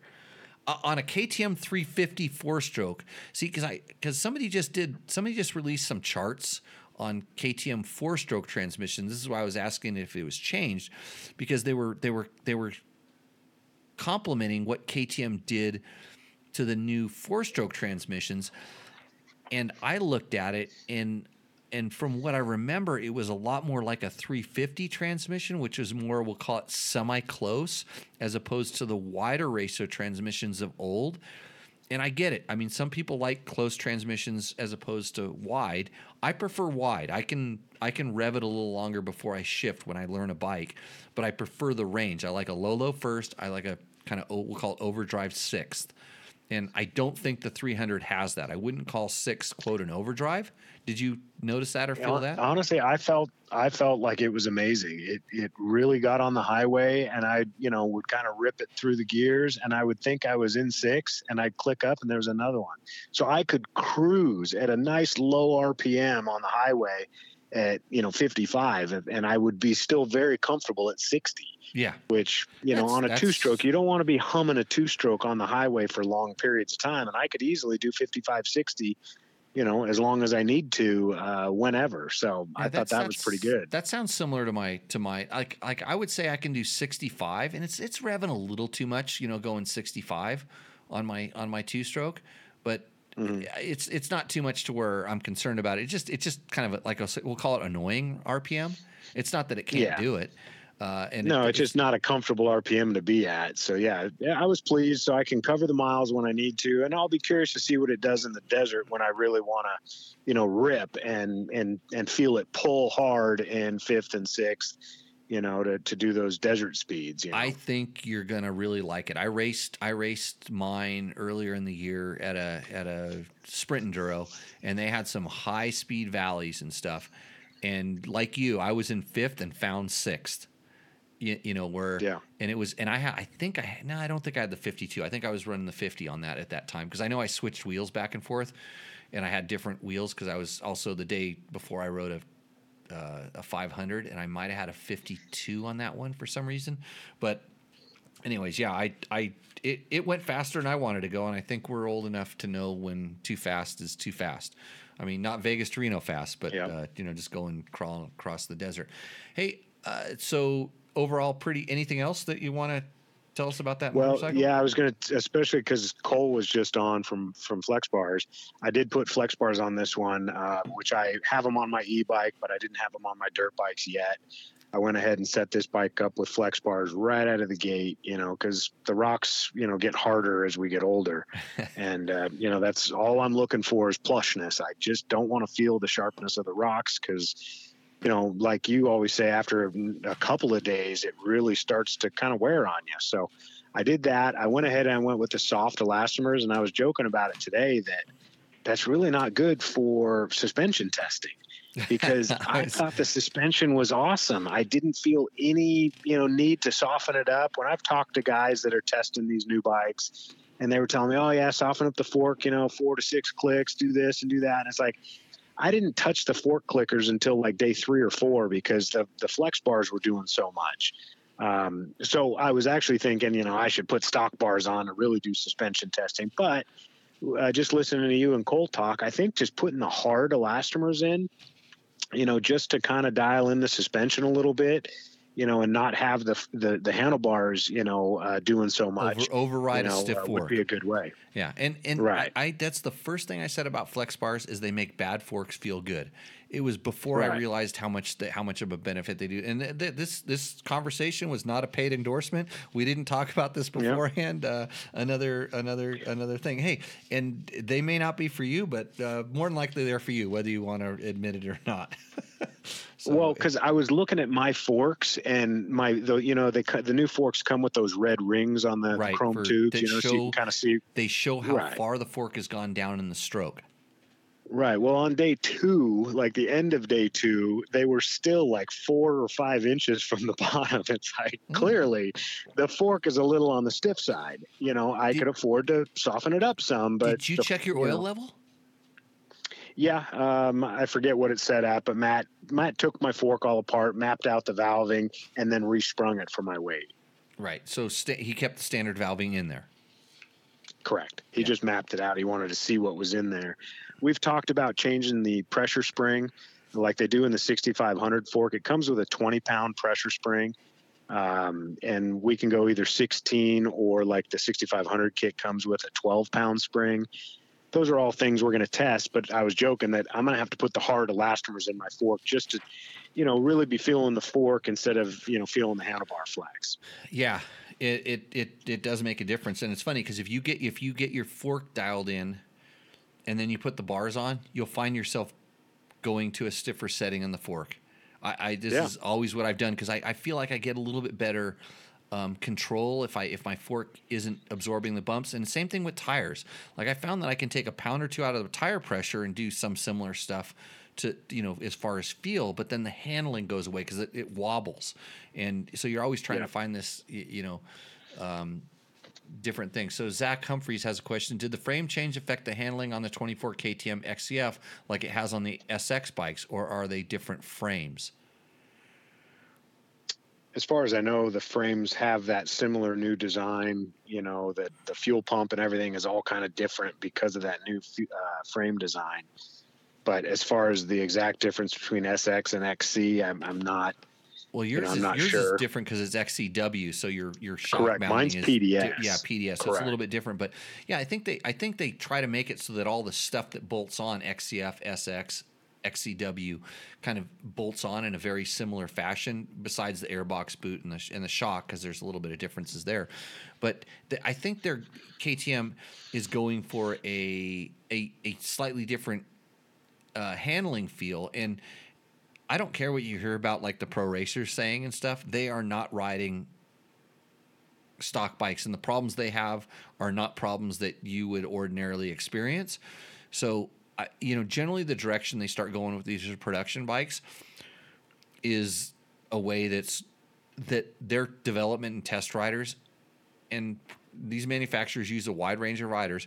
They feel that that's a better direction to go. And of course they make mistakes over time, but I don't think that when I rode the new chassis on the KTM's, I said this is kind of a better direction. It was a little, we'll call it a little more predictable and comfortable than the previous generations, which may not lead itself to being as precise for a high level guy. And I think a lot of manufacturers have gone down this road. It's a double-edged sword when you start going that direction that feels better for regular people. It makes the bike more difficult to tune for people with particular needs, and we'll call those racers, which is, are you really racing? And I mean, and we're not talking about racing at the highest level. You need it. Like we're trying to build a Formula One car that everybody can buy and ride. And most people, actually, it's proven. Like they've had quote high level journalists go try to drive a Formula One car, and they won't even drive it fast enough to make the features of the car, in other words, the ground effects of the aerodynamics, work because they're petrified.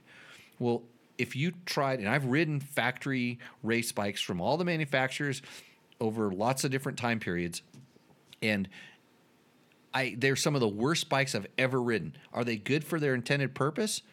Probably.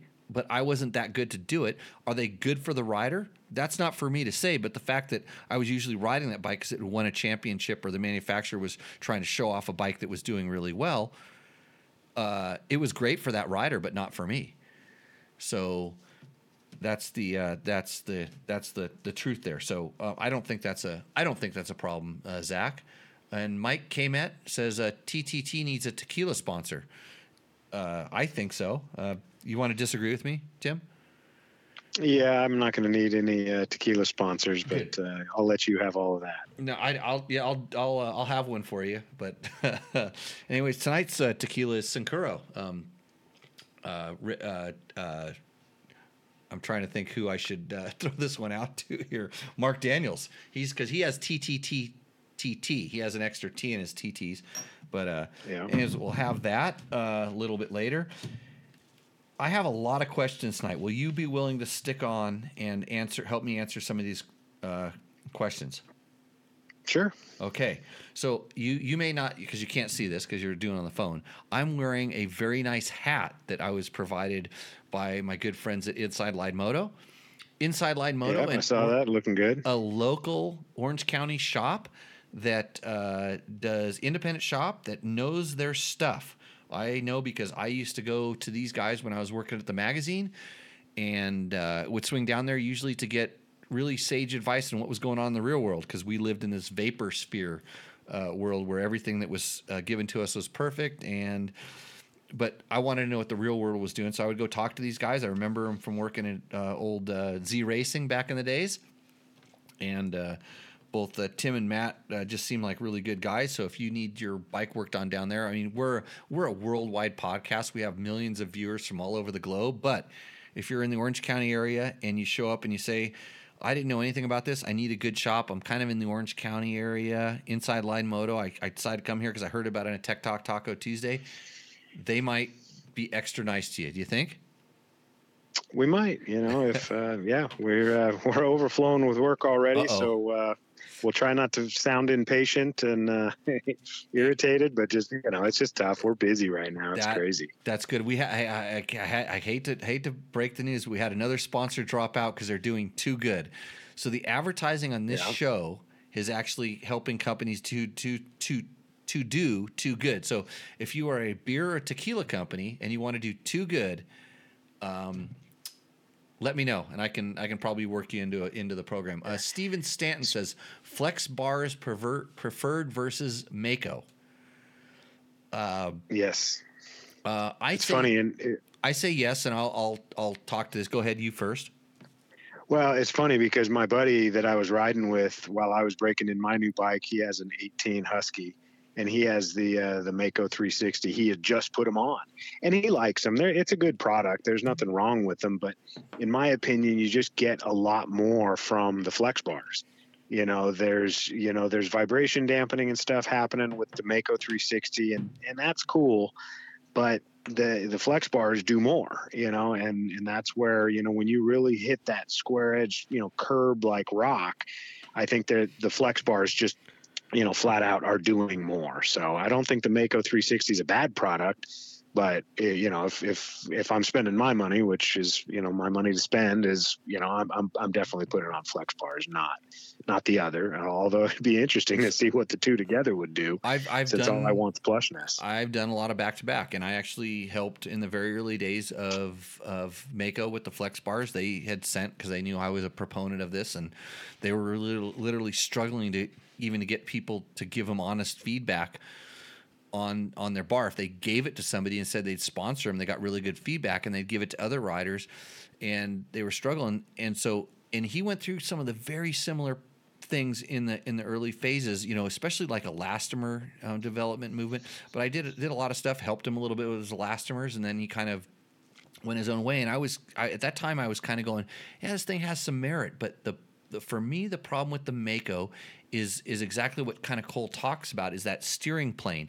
It absorbs everything, all different directions. Not to say it's good or bad, it's a different feeling. And for me, that when you got a certain directional hit, that the Mako, because the bars moved together, and I think you might have maxed out the elastomer, I felt that the impact that I didn't want, where the Flex bar would still continue to avoid, where the Mako, I've got a little bit of a vague front end feel. And so, like I said, some people don't really know, but it's a this or that. I would go with Flex all day long, just like you did. But to be honest with you, there's for certain types of things definitely works really well. I do oftentimes run a Flex. I think if you're trying to get rid of vibration, by the way, the Mako might actually be better. I don't think the Flex bar does a whole lot, quote, for vibration, even though they'll tell you that it does. I think that the vibration, especially certain rev ranges, can transmit through. But on some of my bikes, I run like the BRP bar mount because it comes with a Scott stamper, and I have a Flex bar on top of it. That's my standard setup. And whether it's a 2-stroke or 4-stroke, I run a different elastomer because of where the vibrations are. And the BRP mount, and not on the Flex bar, on the BRP mount. The BRP mount does the vibration dampening, where the Flex bar handles the fork, the fork chassis feel. So as a way to talk about it. So, anyways, thanks for the question there. We can answer 9 out of 10 without referring to a reference manual, and thanks, Tim, for backing me up on that one. Yeah. Okay, let's hit. I was going to say. Go ahead. Oh, go ahead. No, you're. Well, I was going to say in a perfect world, I would have liked to break my bike in for a day, like more close to stock, because again, I went right to flex bars and just went and rode gnarly rocks instead of, riding it stock and then putting them on to really feel the effect. I did ride it without a stabilizer, and I got the new precision stabilizer in now. I haven't put it on yet, but I definitely miss not having a stabilizer, even in like the Erzberg type gnarly rocks. I actually noticed the lack of a stabilizer, and I look forward to seeing what it'll do with it, but I don't know. That's where it's like, I did make quite a few changes right up front, so I didn't, I don't have stock to compare it to. Yeah. Okay. And that leads me on to my next question for you, which we're going to do after we do some questions is about customer bikes coming in brand new and modifying brand new bikes before you ride them. But I would just say on top of that, I have never ridden a bike that did not benefit from a good steering stabilizer ever. It's like I can put them on there and I don't know it's there, but when I need it, it works. And just to say this, I run a Scott steering stabilizer, steering damper. I've run the Scotts. I helped develop them early days, a long time ago. Helped make one of the pivotal decisions that made the Scotts. But I just bought one. If you want to know, I can generally figure out a way to get one, and they're few and far. They're hard to get. I've been around for a long time. I just bought one because I needed to get one for a bike that didn't have one. So, anyways, there's onto that. So we're going to start running down through some of the questions. So the question, we're talking about some of the questions we have on the WR450 video we did. It says, so does this bike have the new chassis?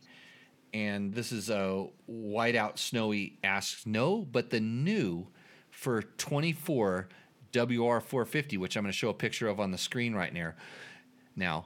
Look at that, Jim. That gets the new chassis. So amazingly, the WR450 next year is going to be all new. It's going to be just like the 23YZ. So there's kind of surprise news from Yamaha. It was released late, the info, but the new WR450F is just like the FX. And it's, again, not for sale in California because you communists that live in California cannot have a bike without a VAP canister on the charcoal canister on the gas tank. Yamaha's not even going to let us buy it as a race bike? Nope. You cannot buy them in California. They just legally they can't do it. But it is going to come completely corked up, just like the old one. It looks, when I look at the picture, it still has the steel sprocket. It comes with a kickstand. It's going to have the throttle stop, but it literally has the button on it now to change maps, but it changes traction control, not actually maps. So, but I'm sure you will be able to buy a new GYTR competition ECU for it as well. So just so you know, Yamaha released the WR450F for 24. It's all new, and so that's the thing. Whitey Snowy also says better to go with the YZ450FX. It's less restrictive, better flowing pipe, more horsepower, etc. All those statements are correct in some ways, but maybe some people would like to have the lights, which it's a different ignition, more power coming out of the ECU, a slightly different suspension setting that may suit your riding. So, hey, that's why Yamaha makes a WR and an FX, so you can try both of them. And now they're both the latest, greatest as far as the YZ spec goes. But my issue is I have a 23 sitting in the garage WR that I'm making into the best ultimate bike ever, which if you want to come out and do a shootout, Tim, we'll ride that. We'll go back to back, your bike, my bike, and we'll see which one's better. Yeah. And of course, since I'm a journalist and I'm skewed, I would only say that the Yamaha is best because they are a sponsor of the show. You know this, right? Of course, I know how it works. No. Anyhow. And then Wander Bergen 6209 is asking about our YZ250FX. Would riding handlebar position be similar to that of other Yamahas like the TTR? You know the answer to this. TTR versus YZFX? Yeah, there's no comparison. What is he talking about? Yeah, it's well, he's definitely a newer rider that's kind of just curious. He Oh, might okay. might have a yeah. Do you get regular ordinary people that haven't ridden dirt bikes for 20 years ever come to the shop? Yeah, it's funny. I actually had a Yamaha 125 come in there just actually this morning. TTR And he brought or it YZ? in. It was a T. I know. I totally thought it was a YZ 125, and he showed up with a TTR. I was like, "Oh, we're talking about a kid's bike." No, but he was a 5'10" man, and he brought this bike in, and it was his. No, it was his first kids. kid or somebody. And the pilot jet was plugged. No, actually, it might have been. I didn't even run the bike. All I did was threw a front tube in it. But. Okay. For sure. So, yeah, there is that. Good job. That's an easy call, easy service. Yep. Okay. On a CRF 250L, and I know these are out of your wheelhouses because these are just, we try to help out everybody on this show. We don't care if you've been riding forever. This has become kind of irrelevant because there is a 300 out now. I want to say absolutely not.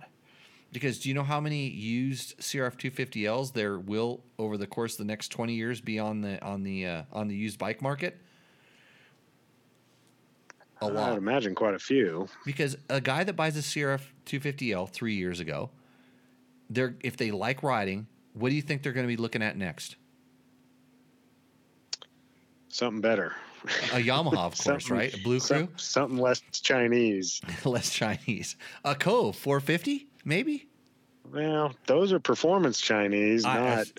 We got a lot of Cove questions, by the way. You should ride one. It's. I would throw a leg over it. You know what? For you specifically, you should buy one, and I'm not kidding because I know what kind of riding you do. Yeah. The Cove might be your bike. Because Tim just takes off. He usually takes his KTM 950, which is definitely a well set up, well used, ridden hard, put away wet, and re-ridden again and again. KTM 950. But how many times are you out on your KTM 950 riding around, and you think, I kind of want to go there, but you know that you're on a KTM 950?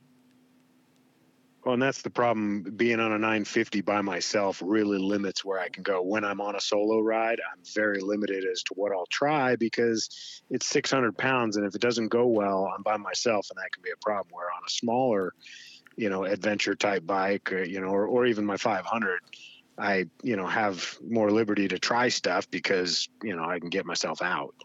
Right. And in reality, when I was riding my Tenere, and Matt was riding the Cove 450, and we got into something super gnarly, I got off my Tenere, hopped in the Cove, and went and checked it out. Yeah. Because it was like, this is going to be way safer. And we were in, I want to say we were in shit. We weren't to deep shit yet, but I'm smart enough not to ride my adventure bike into deep shit. So I took this, which is also an adventure bike, and it did everything my Tenere did on the entire ride. And I decided to take that to go realize, okay, if I go any farther, then I'm going to be in deep shit, and we have to turn around. So I went down there, looked at it, turned around, came back, said, okay, we're going back the way we came. That speaks volumes to what that bike is capable of and what it is. But yeah, Cove. So yeah, Cove might be for you. I should. When I told him when he's sold out, they're sold. Those things are selling. People are talking about him. It's all good. When I get a chance, I would like to get an actual total production one because ours have been ridden a lot, and just do what I normally do with the bike test and go out and ride it and make sure that it's all what it's all cracked up to be. And we said this about this. Ours was an early production. I don't know if it's completely standard or not, but I think it was, or at least close to it, and pretty good. So. The KTM Freeride, that's the electric bike. Bring it to the mountain single track. It's not a desert bike. Says Sir Marsh 3756. So Sir Marsh, I rode it in the mountains. I just don't have a video. I'm not like an Instagrammer that videos myself everything I do. Like everything but taking pisses on the side of the trail. I don't do that and just repost it. So I rode it everywhere. I'm known as the pisser. And they're on. Do you forget to turn your GoPro off while you're taking a leak? Well, no, because I drink a lot of coffee in the morning before I ride, and I've ridden with some of the influencers. Oh, and they say every you time stop we too much? stop, well, no, every Oh, they time we wanna stop, film. they're photoing. Oh, they're taking photos, and it's like I'm turning around just away from everybody, taking a whiz. Hey, And, have you ever you done know. that thing where you can, like, while you're kind of riding, because you know you're on a ride, you don't want to hold anybody, so you kind of unbutton and get everything kind of unzipped while you're riding, so you can just literally step off the side of the bike and just let it go? No, I usually take my time when it comes to doing that. This is the racer in me. You know, I used to race motorcycles. Racer, yeah. Yeah, I have a little history in this. I could, you know, the first stage I ever won in Dakar, you know what my time included? You know, Pit stop. Oh yeah, one of those and a full-on dump ski.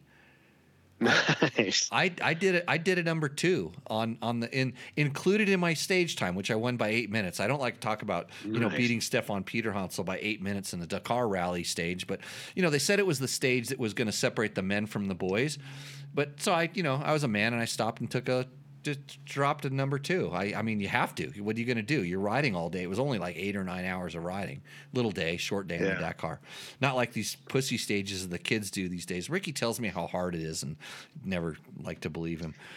Okay, back to the questions. Somebody tells me about the Cove, says the DR650 weighs about the same as that, which is crazy.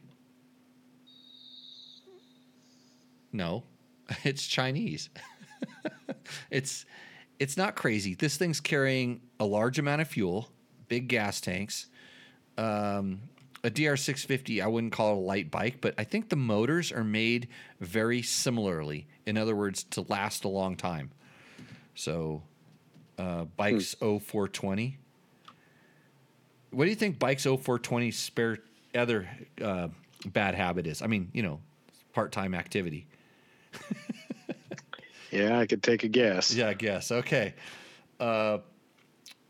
Podrick Payne 3167 is asking about the KTM 450 XEW. He says, "Can you get a green sticker for it?" This is a good question. No. You cannot on the 450. Not that I know of, but I have heard that there might be a green sticker version coming out, which is going to be just as choked up as an EXC. And it'll get a green sticker, but I have not heard anything that confirms that. Yeah, it has to be, and the reason is because, like I talked about, like the reason the Yamaha can't be sold in California is in California you need to have an evaporative emissions setup that includes a charcoal canister on the fuel tank venting, and they have this on the EXC, of course, but on the XCWs, I don't know if they integrated it. It goes up in the frame. It slides. You know where this slides up? It slides up in the frame down tube, and it's right inside there on the EXCs.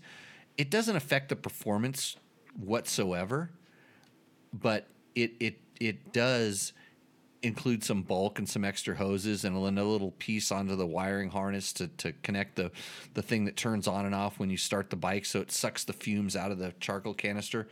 So I don't know if it's green sticker, but it needs to have all that stuff, and that's why the Yamaha basically said, screw it, we're not going to do that. So back to this before we get heavy into the Cove questions. Mr. Lewis, he says, "I have been enjoying your blog on the Tenere 700. I say, well, thank you.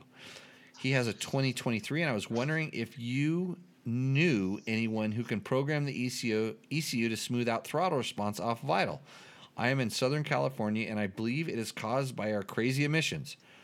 Any help would be much appreciated. Keep up the good work. Steve." So Steve C. So I don't think that the emissions on the Yamaha Tenere are any different in California versus all the other states. I happen to have a California registered Tenere 700. Of course, it's my wife's bike, even though I ride it most of the time. And I don't think that the throttle response is off of idle is because of emissions. It could be a little bit, actually, because basically, if you do a quick snap of the throttle, like you snap it, that's a very dirty moment for a motorcycle. And so they can't have that because it would fail the test. So I don't think that's a California thing. I think it's an everything thing. This is why I think it's a little bit different. But if you, I haven't found an ECU programming, but I just got a throttle tube. So a different G2 throttle tube that I'm trying to see if it helps it. I do have a different programmed ECU. It hasn't fixed this. I'm talking to them. I'm going to talk to them about fixing this, but I just need more time to test it, since I have to do my blog on food critiquing, and then I have to do my cat petting videos that I do, and I haven't started up my OnlyFans account yet, so I'm busy doing some other things, but I'll get to your thing for that. So, am I right, Tim? Sounds like it, but I haven't ridden the Tenere, so I'm not sure. But you sell your KTM in 20 seconds. You should ride my Tenere. It's pretty good right now. Sounds like I need to make a road trip out there when that road opens, and we could spend a weekend testing all kinds of stuff. We could do this, and then you have to stay around for Tuesday. You could be in studio, and you could just slap me up silly and talk while I have the rest of my Syncuro. Yeah. Okay. Next question here. Thanks for all your videos and sage advice. How do you avoid covering the surface of the rim that is in contact with the tire with mousse sauce? Don't you want to avoid that to prevent the front tire with no rim lock from rotating? Says Todd. Tim? Front tire should always have a rim lock. Well, if you're running mousses, you got to have rim lock. It's funny, in our rally racing days, we never ran a rim lock on the fronts. And it was I think for the same reason that this person was recommended from a very knowledgeable person to not put a rim lock in his front. I think both wheels they might have told him not to put a rim lock in it, because they're basically doing a tour from Baja point to point, and they're not planning on changing tires or wheels, and they want them all to be running mousses, and they're very specific about what mousse to do. They talk about how to lube it, and so this guy knows both the tour guide and myself, and he reached out to me and started asking some questions, and I said, follow the guy who's doing the tour's advice, because the tour guide and I don't want to say disagree on brands. We have different luck with different brands of stuff. And I said, hey, although I disagree with the brand, everything he told you is okay. Do you ever notice how when you're running your mousse with rim lock or without, it's always going to seep out of the sides? Especially when you leaks, it makes a huge mess. Yeah, it leaks. Oh, I hate that shit. It's kind of like you rode through a field of bugs, and they got the pretty fork sticker that you have on your motorcycle gets all and you can't see your sponsors or whatever. But yeah, so it's going to leak out no matter what. So even if there's a little bit extra on there, how do you avoid it getting all over the tire? Well, number one, I only lube inside the tire. I do not lube the mousse before I put it in.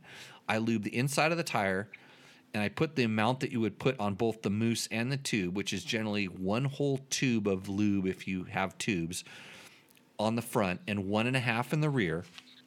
That's sort of my amount that I usually use. It all goes in the tire. It's very well spread out in the tire. And then I stuff the mousse in there, and there's usually a little bit extra. And sometimes, depending on the mousse, I will rub that on the mousse that's sticking out of the tire, or I will actually put it around the band of the rim so that there's mousse. And once you ride it, it's all going to spread out. I mean, when you see it trying to squirt out of the sidewall, there's plenty in there. It's everywhere. It's everywhere. Right. It's doing its job. You hit some bumps, you get some rotation, the tire sits, it's drooling all over the place. That is a messy bunch of junk. So if you're running no rim lock, if you can get on the brakes hard enough to make that tire slip substantially during that one braking moment, I'm not going to tell you that if you mark the tire and mark the rim, you're going to see that tire migrate over the course of time.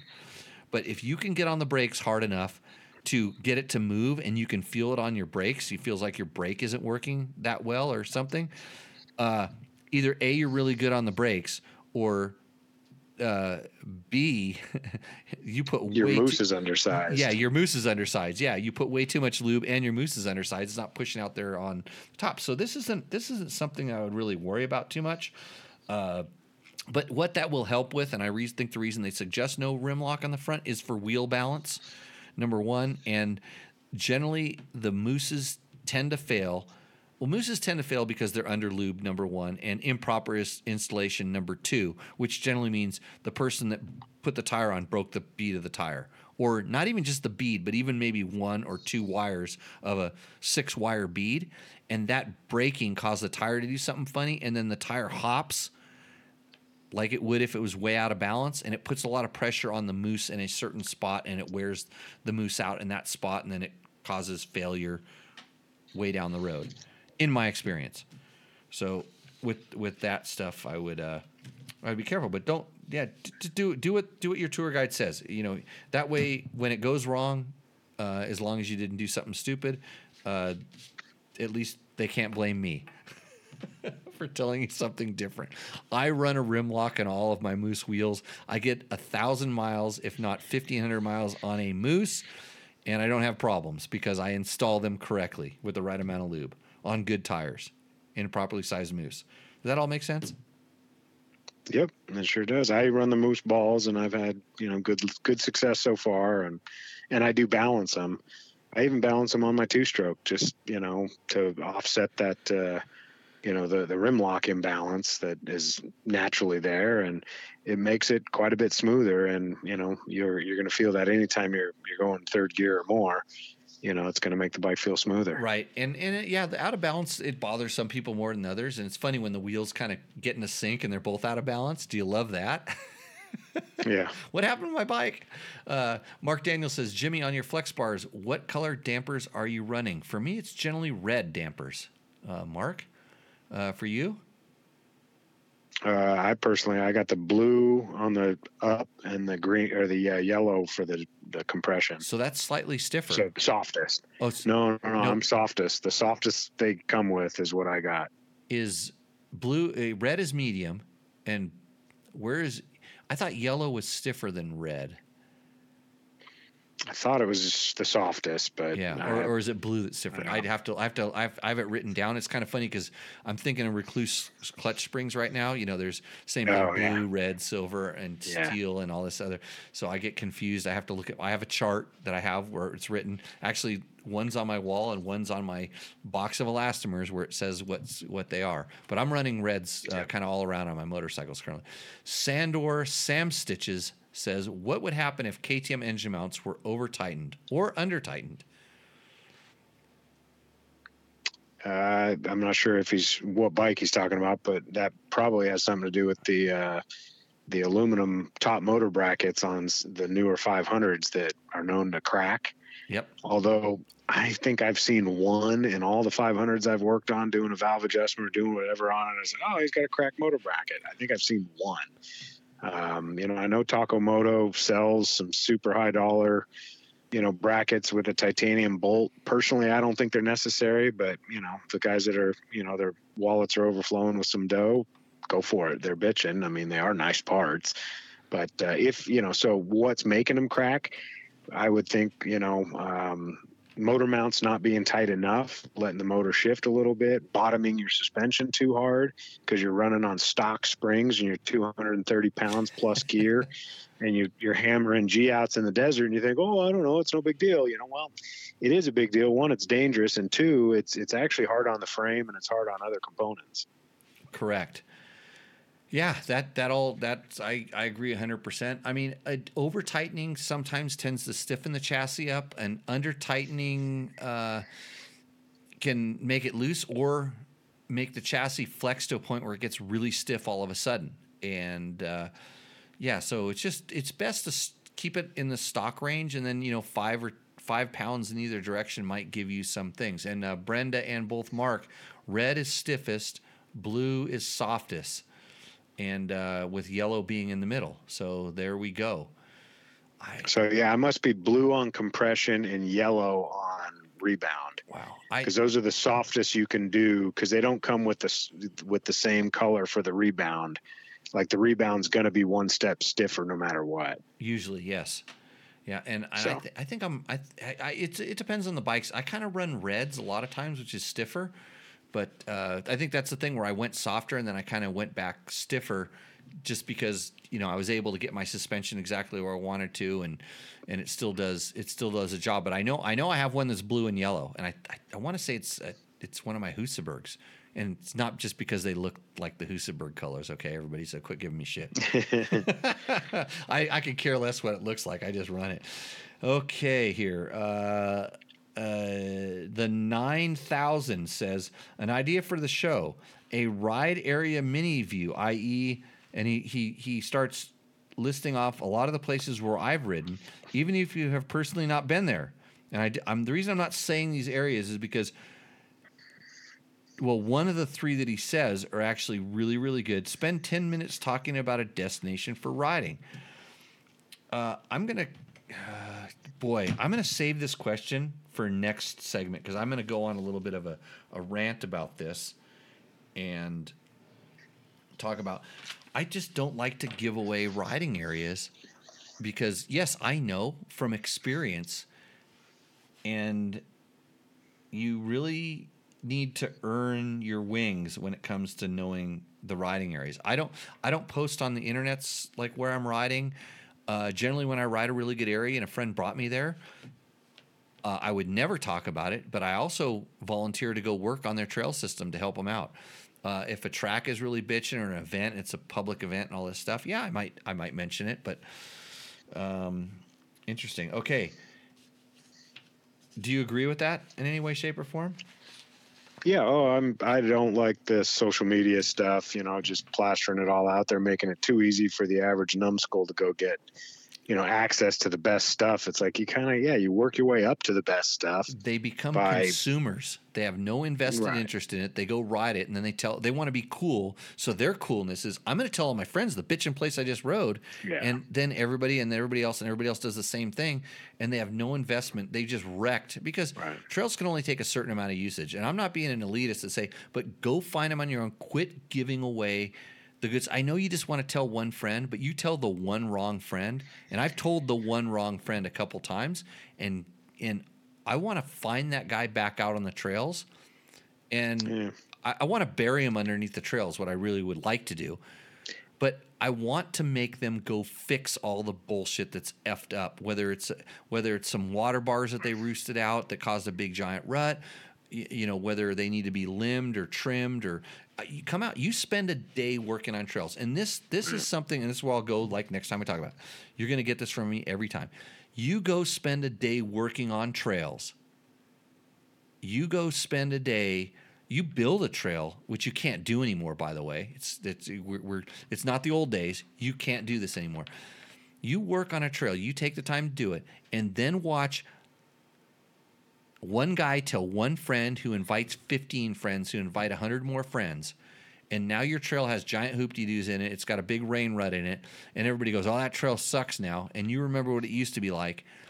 And it's like, well, guess what? You told one friend that wouldn't come back and work on it, and that guy's like, dude, I'm over that area now, bro. I go ride here because he's sucking off another interfluencer tit that's just quit posting locations. There's actually a popular shop that I'm sure you've heard of. I won't say their name now, but they're famous for that. And they've ruined, not ruined, but they've definitely overexposed 3 different riding areas that I know of. One time, a buddy of mine were riding in some deep bitchin' single track, and we came across 18 of them. And fortunately, we came across them at an intersection where we had already stopped. And 18 of these racer dudes come around the corner, and it's like, okay, I guess, this ain't a secret anymore, which is understandable, whatever. But then they all park off the trail. And when it came time for them to all go, we called it the bomb run. Like, somebody dropped the banner and all of them took off and just ripped the shreds at this mountainous area that we were in. It's like, come on, really? Like, we should know better than that, especially that it was an industry, shop that is, taking all these guys out on a ride day and not, teaching trail etiquette at a minimum. It's like, come on, guys, stay on the trail. There's no reason for you to park 8 or 9 wide, like literally all in the forest. And then when the one leader dude put his helmet on and took off, they all acted like the banner dropped. It's like, guys, that's not the way we need to be preserving these, pristine trail areas. So yeah, I'm with you. I agree, and I've seen that. I've seen that kind of stuff before, and same thing. It's consumerism as opposed to being part of the team for all this stuff. And I've spent way too much time fighting for land use access and being on the right side of the equation to watch it all go to hell because someone wants to be popular on social media or use it as a selling tool. If they're using it as a selling tool, if you do that, you're not going to have anything to sell pretty soon. It's just not going to go that way. I mean, the UTV market is exploiting this in a way that's just unbelievable right now. And I watch some UTV forums posting ride trips through wilderness areas, wilderness with a capital W, showing their ride reports and going through there. And I'm like, I can't believe you just admitted to federal thing. You just did this, and eventually they're gonna crack down on this, and just come on, let's be smarter about this. So yeah, it's people tell us you can still make trails in Montana. Well, don't worry, because too many people from California are moving up there because they read on the internets that you could make trails in Montana. And you just posted it on my thing. I just read it out loud, and I'm not going to tell anybody. Flying Brian 529. Careful. But you're talking about Montana right outside of Jawbone Canyon, California, right? That's or is it was it Ocotillo Wells, California, that Montana? Because that's where everybody goes to ride. I have a couple other questions about the Cove. Let's kind of hit these. Paul Coverdale 8312 says, it was the Chinese Dakar bike that done so well. They decided to put it out on the open market. Here in the UK, they are gaining a real following. Number one, they are good. Number two, the fuel. It is 8 gallons for you guys in the States. Well, no, it's not actually 8 gallons. We measured it. We talk about this in the video. 31 liters for us in the UK. You're just reading the specs. Looks like it's going to be a giant killer from the views before the 2024 shows up here in UK and Europe. Enjoy. Well, I don't know if it's going to be a giant killer, but I think they're going to sell plenty of them in that company as long as the production bikes follow suit with the bike that we rode. They're going to be in good shape. Can you compare the vibrations on the Cove versus the T7 at highway speeds? An old guy here sensitive to the buzzins. And that's David Walker 5795.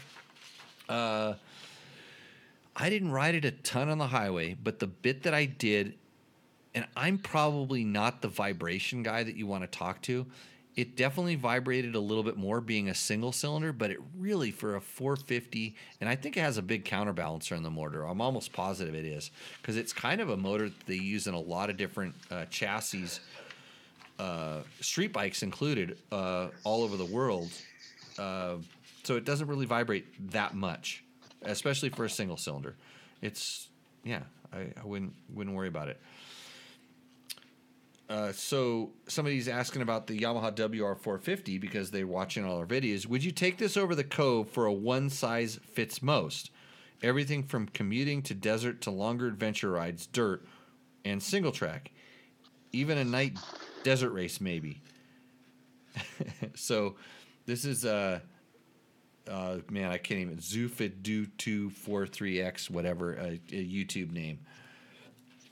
How do you answer that question, Tim? I've got a simple answer. There's no such thing. Yeah, you're asking about a unicorn. Well, and it's like I have 3 motorcycles for a reason. I got a big one, I got a dual sport, and I got a small 2-stroke, and that's because it's, you're not going to do like, and I've said if for some reason I, hit hard times and I could only have one bike, I would only have a 500 EXC. But I wouldn't be riding it to work and riding hard enduro gnarly stuff and trying to adventure ride. Guess what?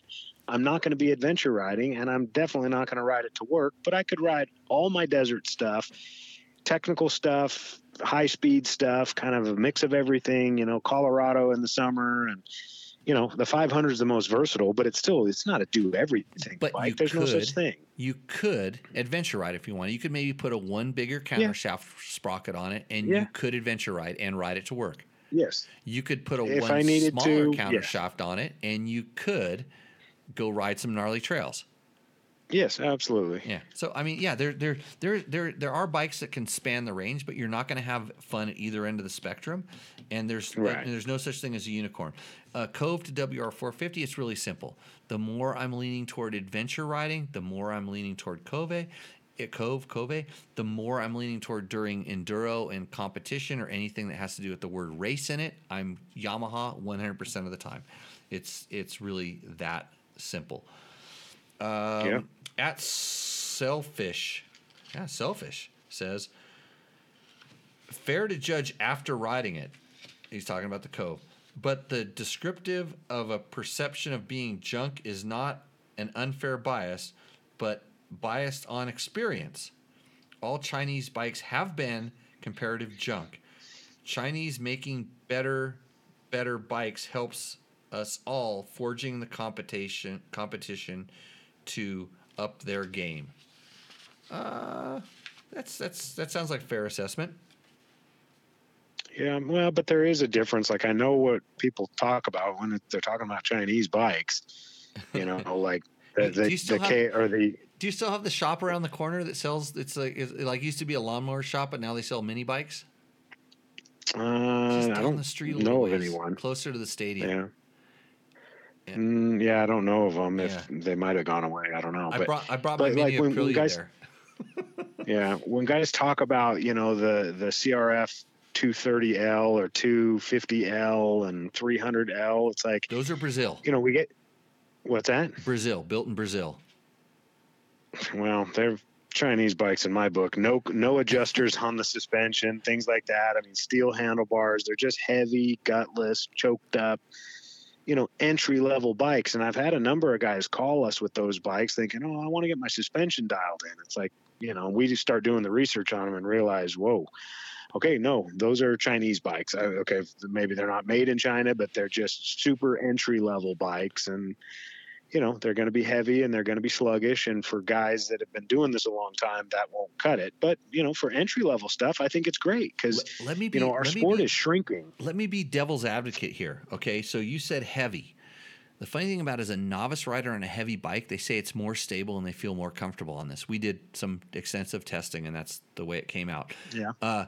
Again, Chinese, it's all built someplace else. It's not built, quote, in Japan. Well, you'd be amazed at how many parts from the Japan bikes are built, we'll call it overseas in different places. And so, like, I think globally, the production quality is going up to a level where it's going to be difficult to find out. And the fact that companies ship parts from different places to a certain place to be assembled and put made in, whatever, and who knows? Maybe some of this Cove is made in Japan. I don't know. Probably not. But I think we got a question coming up here that we may get to because this show's running a little bit overboard, but it's staying interesting, at least in my brain. I'm sorry. I'd like to apologize for everybody, but everybody's going to have to up their game. That's just the way it is, and if these things start providing better experiences, we're going to have to forget the past. Look at original Japanese motorcycles. People looked at them compared to the European stuff at the time and said they're junk. And if you really want to get kicked in the nuts, and I am as patriotic and as American as everybody else, why the hell can't we produce an American-made bitchin' motorcycle that's world dominating? If you are sitting here spouting all this stuff out, work on that. I would be the first guy. I would love. I loved it when Cannondale got in the game. I was excited and stoked for them to come into the game and do something American made and produce this stuff. And there's a reason why all these manufacturers know that they come over here, do all their product testing. They need to get good reviews in America before the bike sells worldwide. There's a reason why America is what it is. But when it comes to actually getting it produced and manufacturing processes and labor and a lot of other things, it goes offshore. And this isn't just motorcycles. It's all different kinds of things. I'm surprised Mexico is not producing a really good American-made bike. Sorry, Gary Jones and Amex. You guys are way ahead of your time. But that's the way things are. Someone else says, Tyler at Ever Ride sent me Thank you, Tyler at Everride. Great review, and he's subscribed. Yeah, we're going to be over 20,000 subscribers pretty soon. That's pretty cool. Not that that matters because I used to have 200,000 people reading some stupid magazine I used to work at, but that didn't work either. At Tom Askwell 184 says, "Damn, it's like sitting down and having a chat with a legend. Thanks, guys." Is he referring to Matt? Is that me video? or is that you? No, I think he's talking about Matt in our Cove video. Yeah, Oh. Matt's legendary. Matt, so imagine that you could be sitting right here in this chair next to me right now. And you gave it all up because you're not passionate about that. If you want to be a co-host on Tech Talk Taco Tuesday, just get passionate, come right over here. You can sit in the Bulletproof Designs chair. It's sponsored by Bulletproof Designs. Tim, I know you know a lot about motorcycles. What products did you put on your bike before you left to go gnarly trail riding in Idaho and Colorado? Not that those are good places to ride. I know you wanted to go to Jawbone Canyon, but what products did you put on your bike? Bulletproof Designs, flex bars, Unrehearsed. moose balls. That was about it. Hey, Spark arrestor, springs. Bulletproof Designs makes all of the products you need for your brand new bike that you just bought that you want to put on there and protect it, and you don't need to test them because you know they're the best. And that's coming from somebody who has Bulletproof Designs on his bike that he put them on after he bought the bike used from another guy because he wanted to make it protected and all good. And thank God the radiators were not bent one bit before I tried to put them on, because do not buy Bulletproof Designs radiators if your radiators are bent. Start with your bike new, and you'll never have to replace them. Otherwise, if they're bent, none of the radiator guards are going to fit on there, at least very well. So do yourself a favor. They cost half of what a new radiator costs, and then you'll never have to buy one. BulletproofDesigns.com. After a week of riding in Idaho, all the gnarly rocky stuff, my swing arm guard, my rear disc guard, there was my foot pegs all got, battle wounds. My pipe, surprisingly, not a single nick in my pipe. I'm surprised that I was able to, not hit my pipe, but I don't have a guard on it.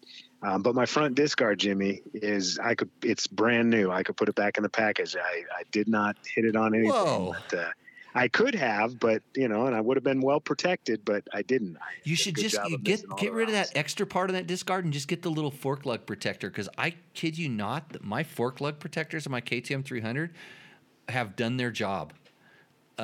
George at ESP Suspension, who's my go-to guy, working for him for over 20 years, actually 35 years. Jesus. He likes it when I have those on there because he can get the lug bolts out of the bottom without having to. No, I know those are good, but yeah, the disc rotor. Disc rotor's easy to bend back if you make a mistake.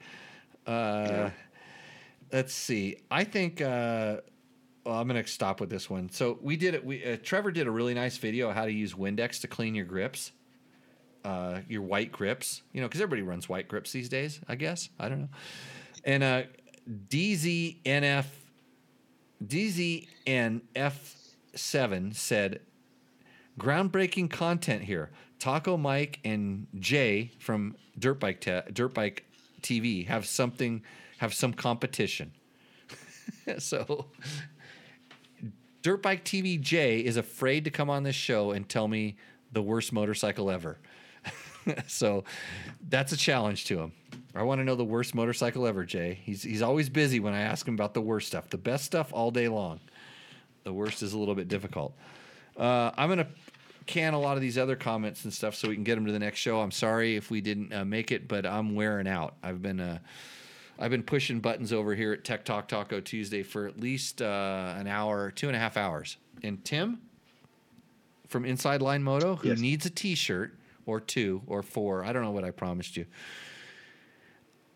I spent a lot of time working on my T-shirt order form today, and my form software is broken and it won't accept payments, and I'm making up excuses like there's nobody's business, but I'm gonna get on it. And Mark Daniels can tell you I'm a man of my word, and I will get you your T-shirt when it's time. The T-shirt eventually. these Tech Talk Taco Tuesday t-shirts that are available in gray in multitude of sizes. We meaning me, the janitor, the accountant, the guy who's in charge of sponsorships, the guy who turned the lights on, and the guy who fed his cat, who somehow got up on the roof and it's meowing like crazy right now. We're gonna handle your t-shirt. So thank you for coming on the show. You got a pretty good discount running for all of our Tech Talk Taco Tuesday listeners over there at Inside Line Moto. We'll see about that. We'll see about that. You got to pay for quality. Yeah. Well, you're gonna take a little cut off the incredible profit margin that we all make in the motorcycle industry because it's a passion.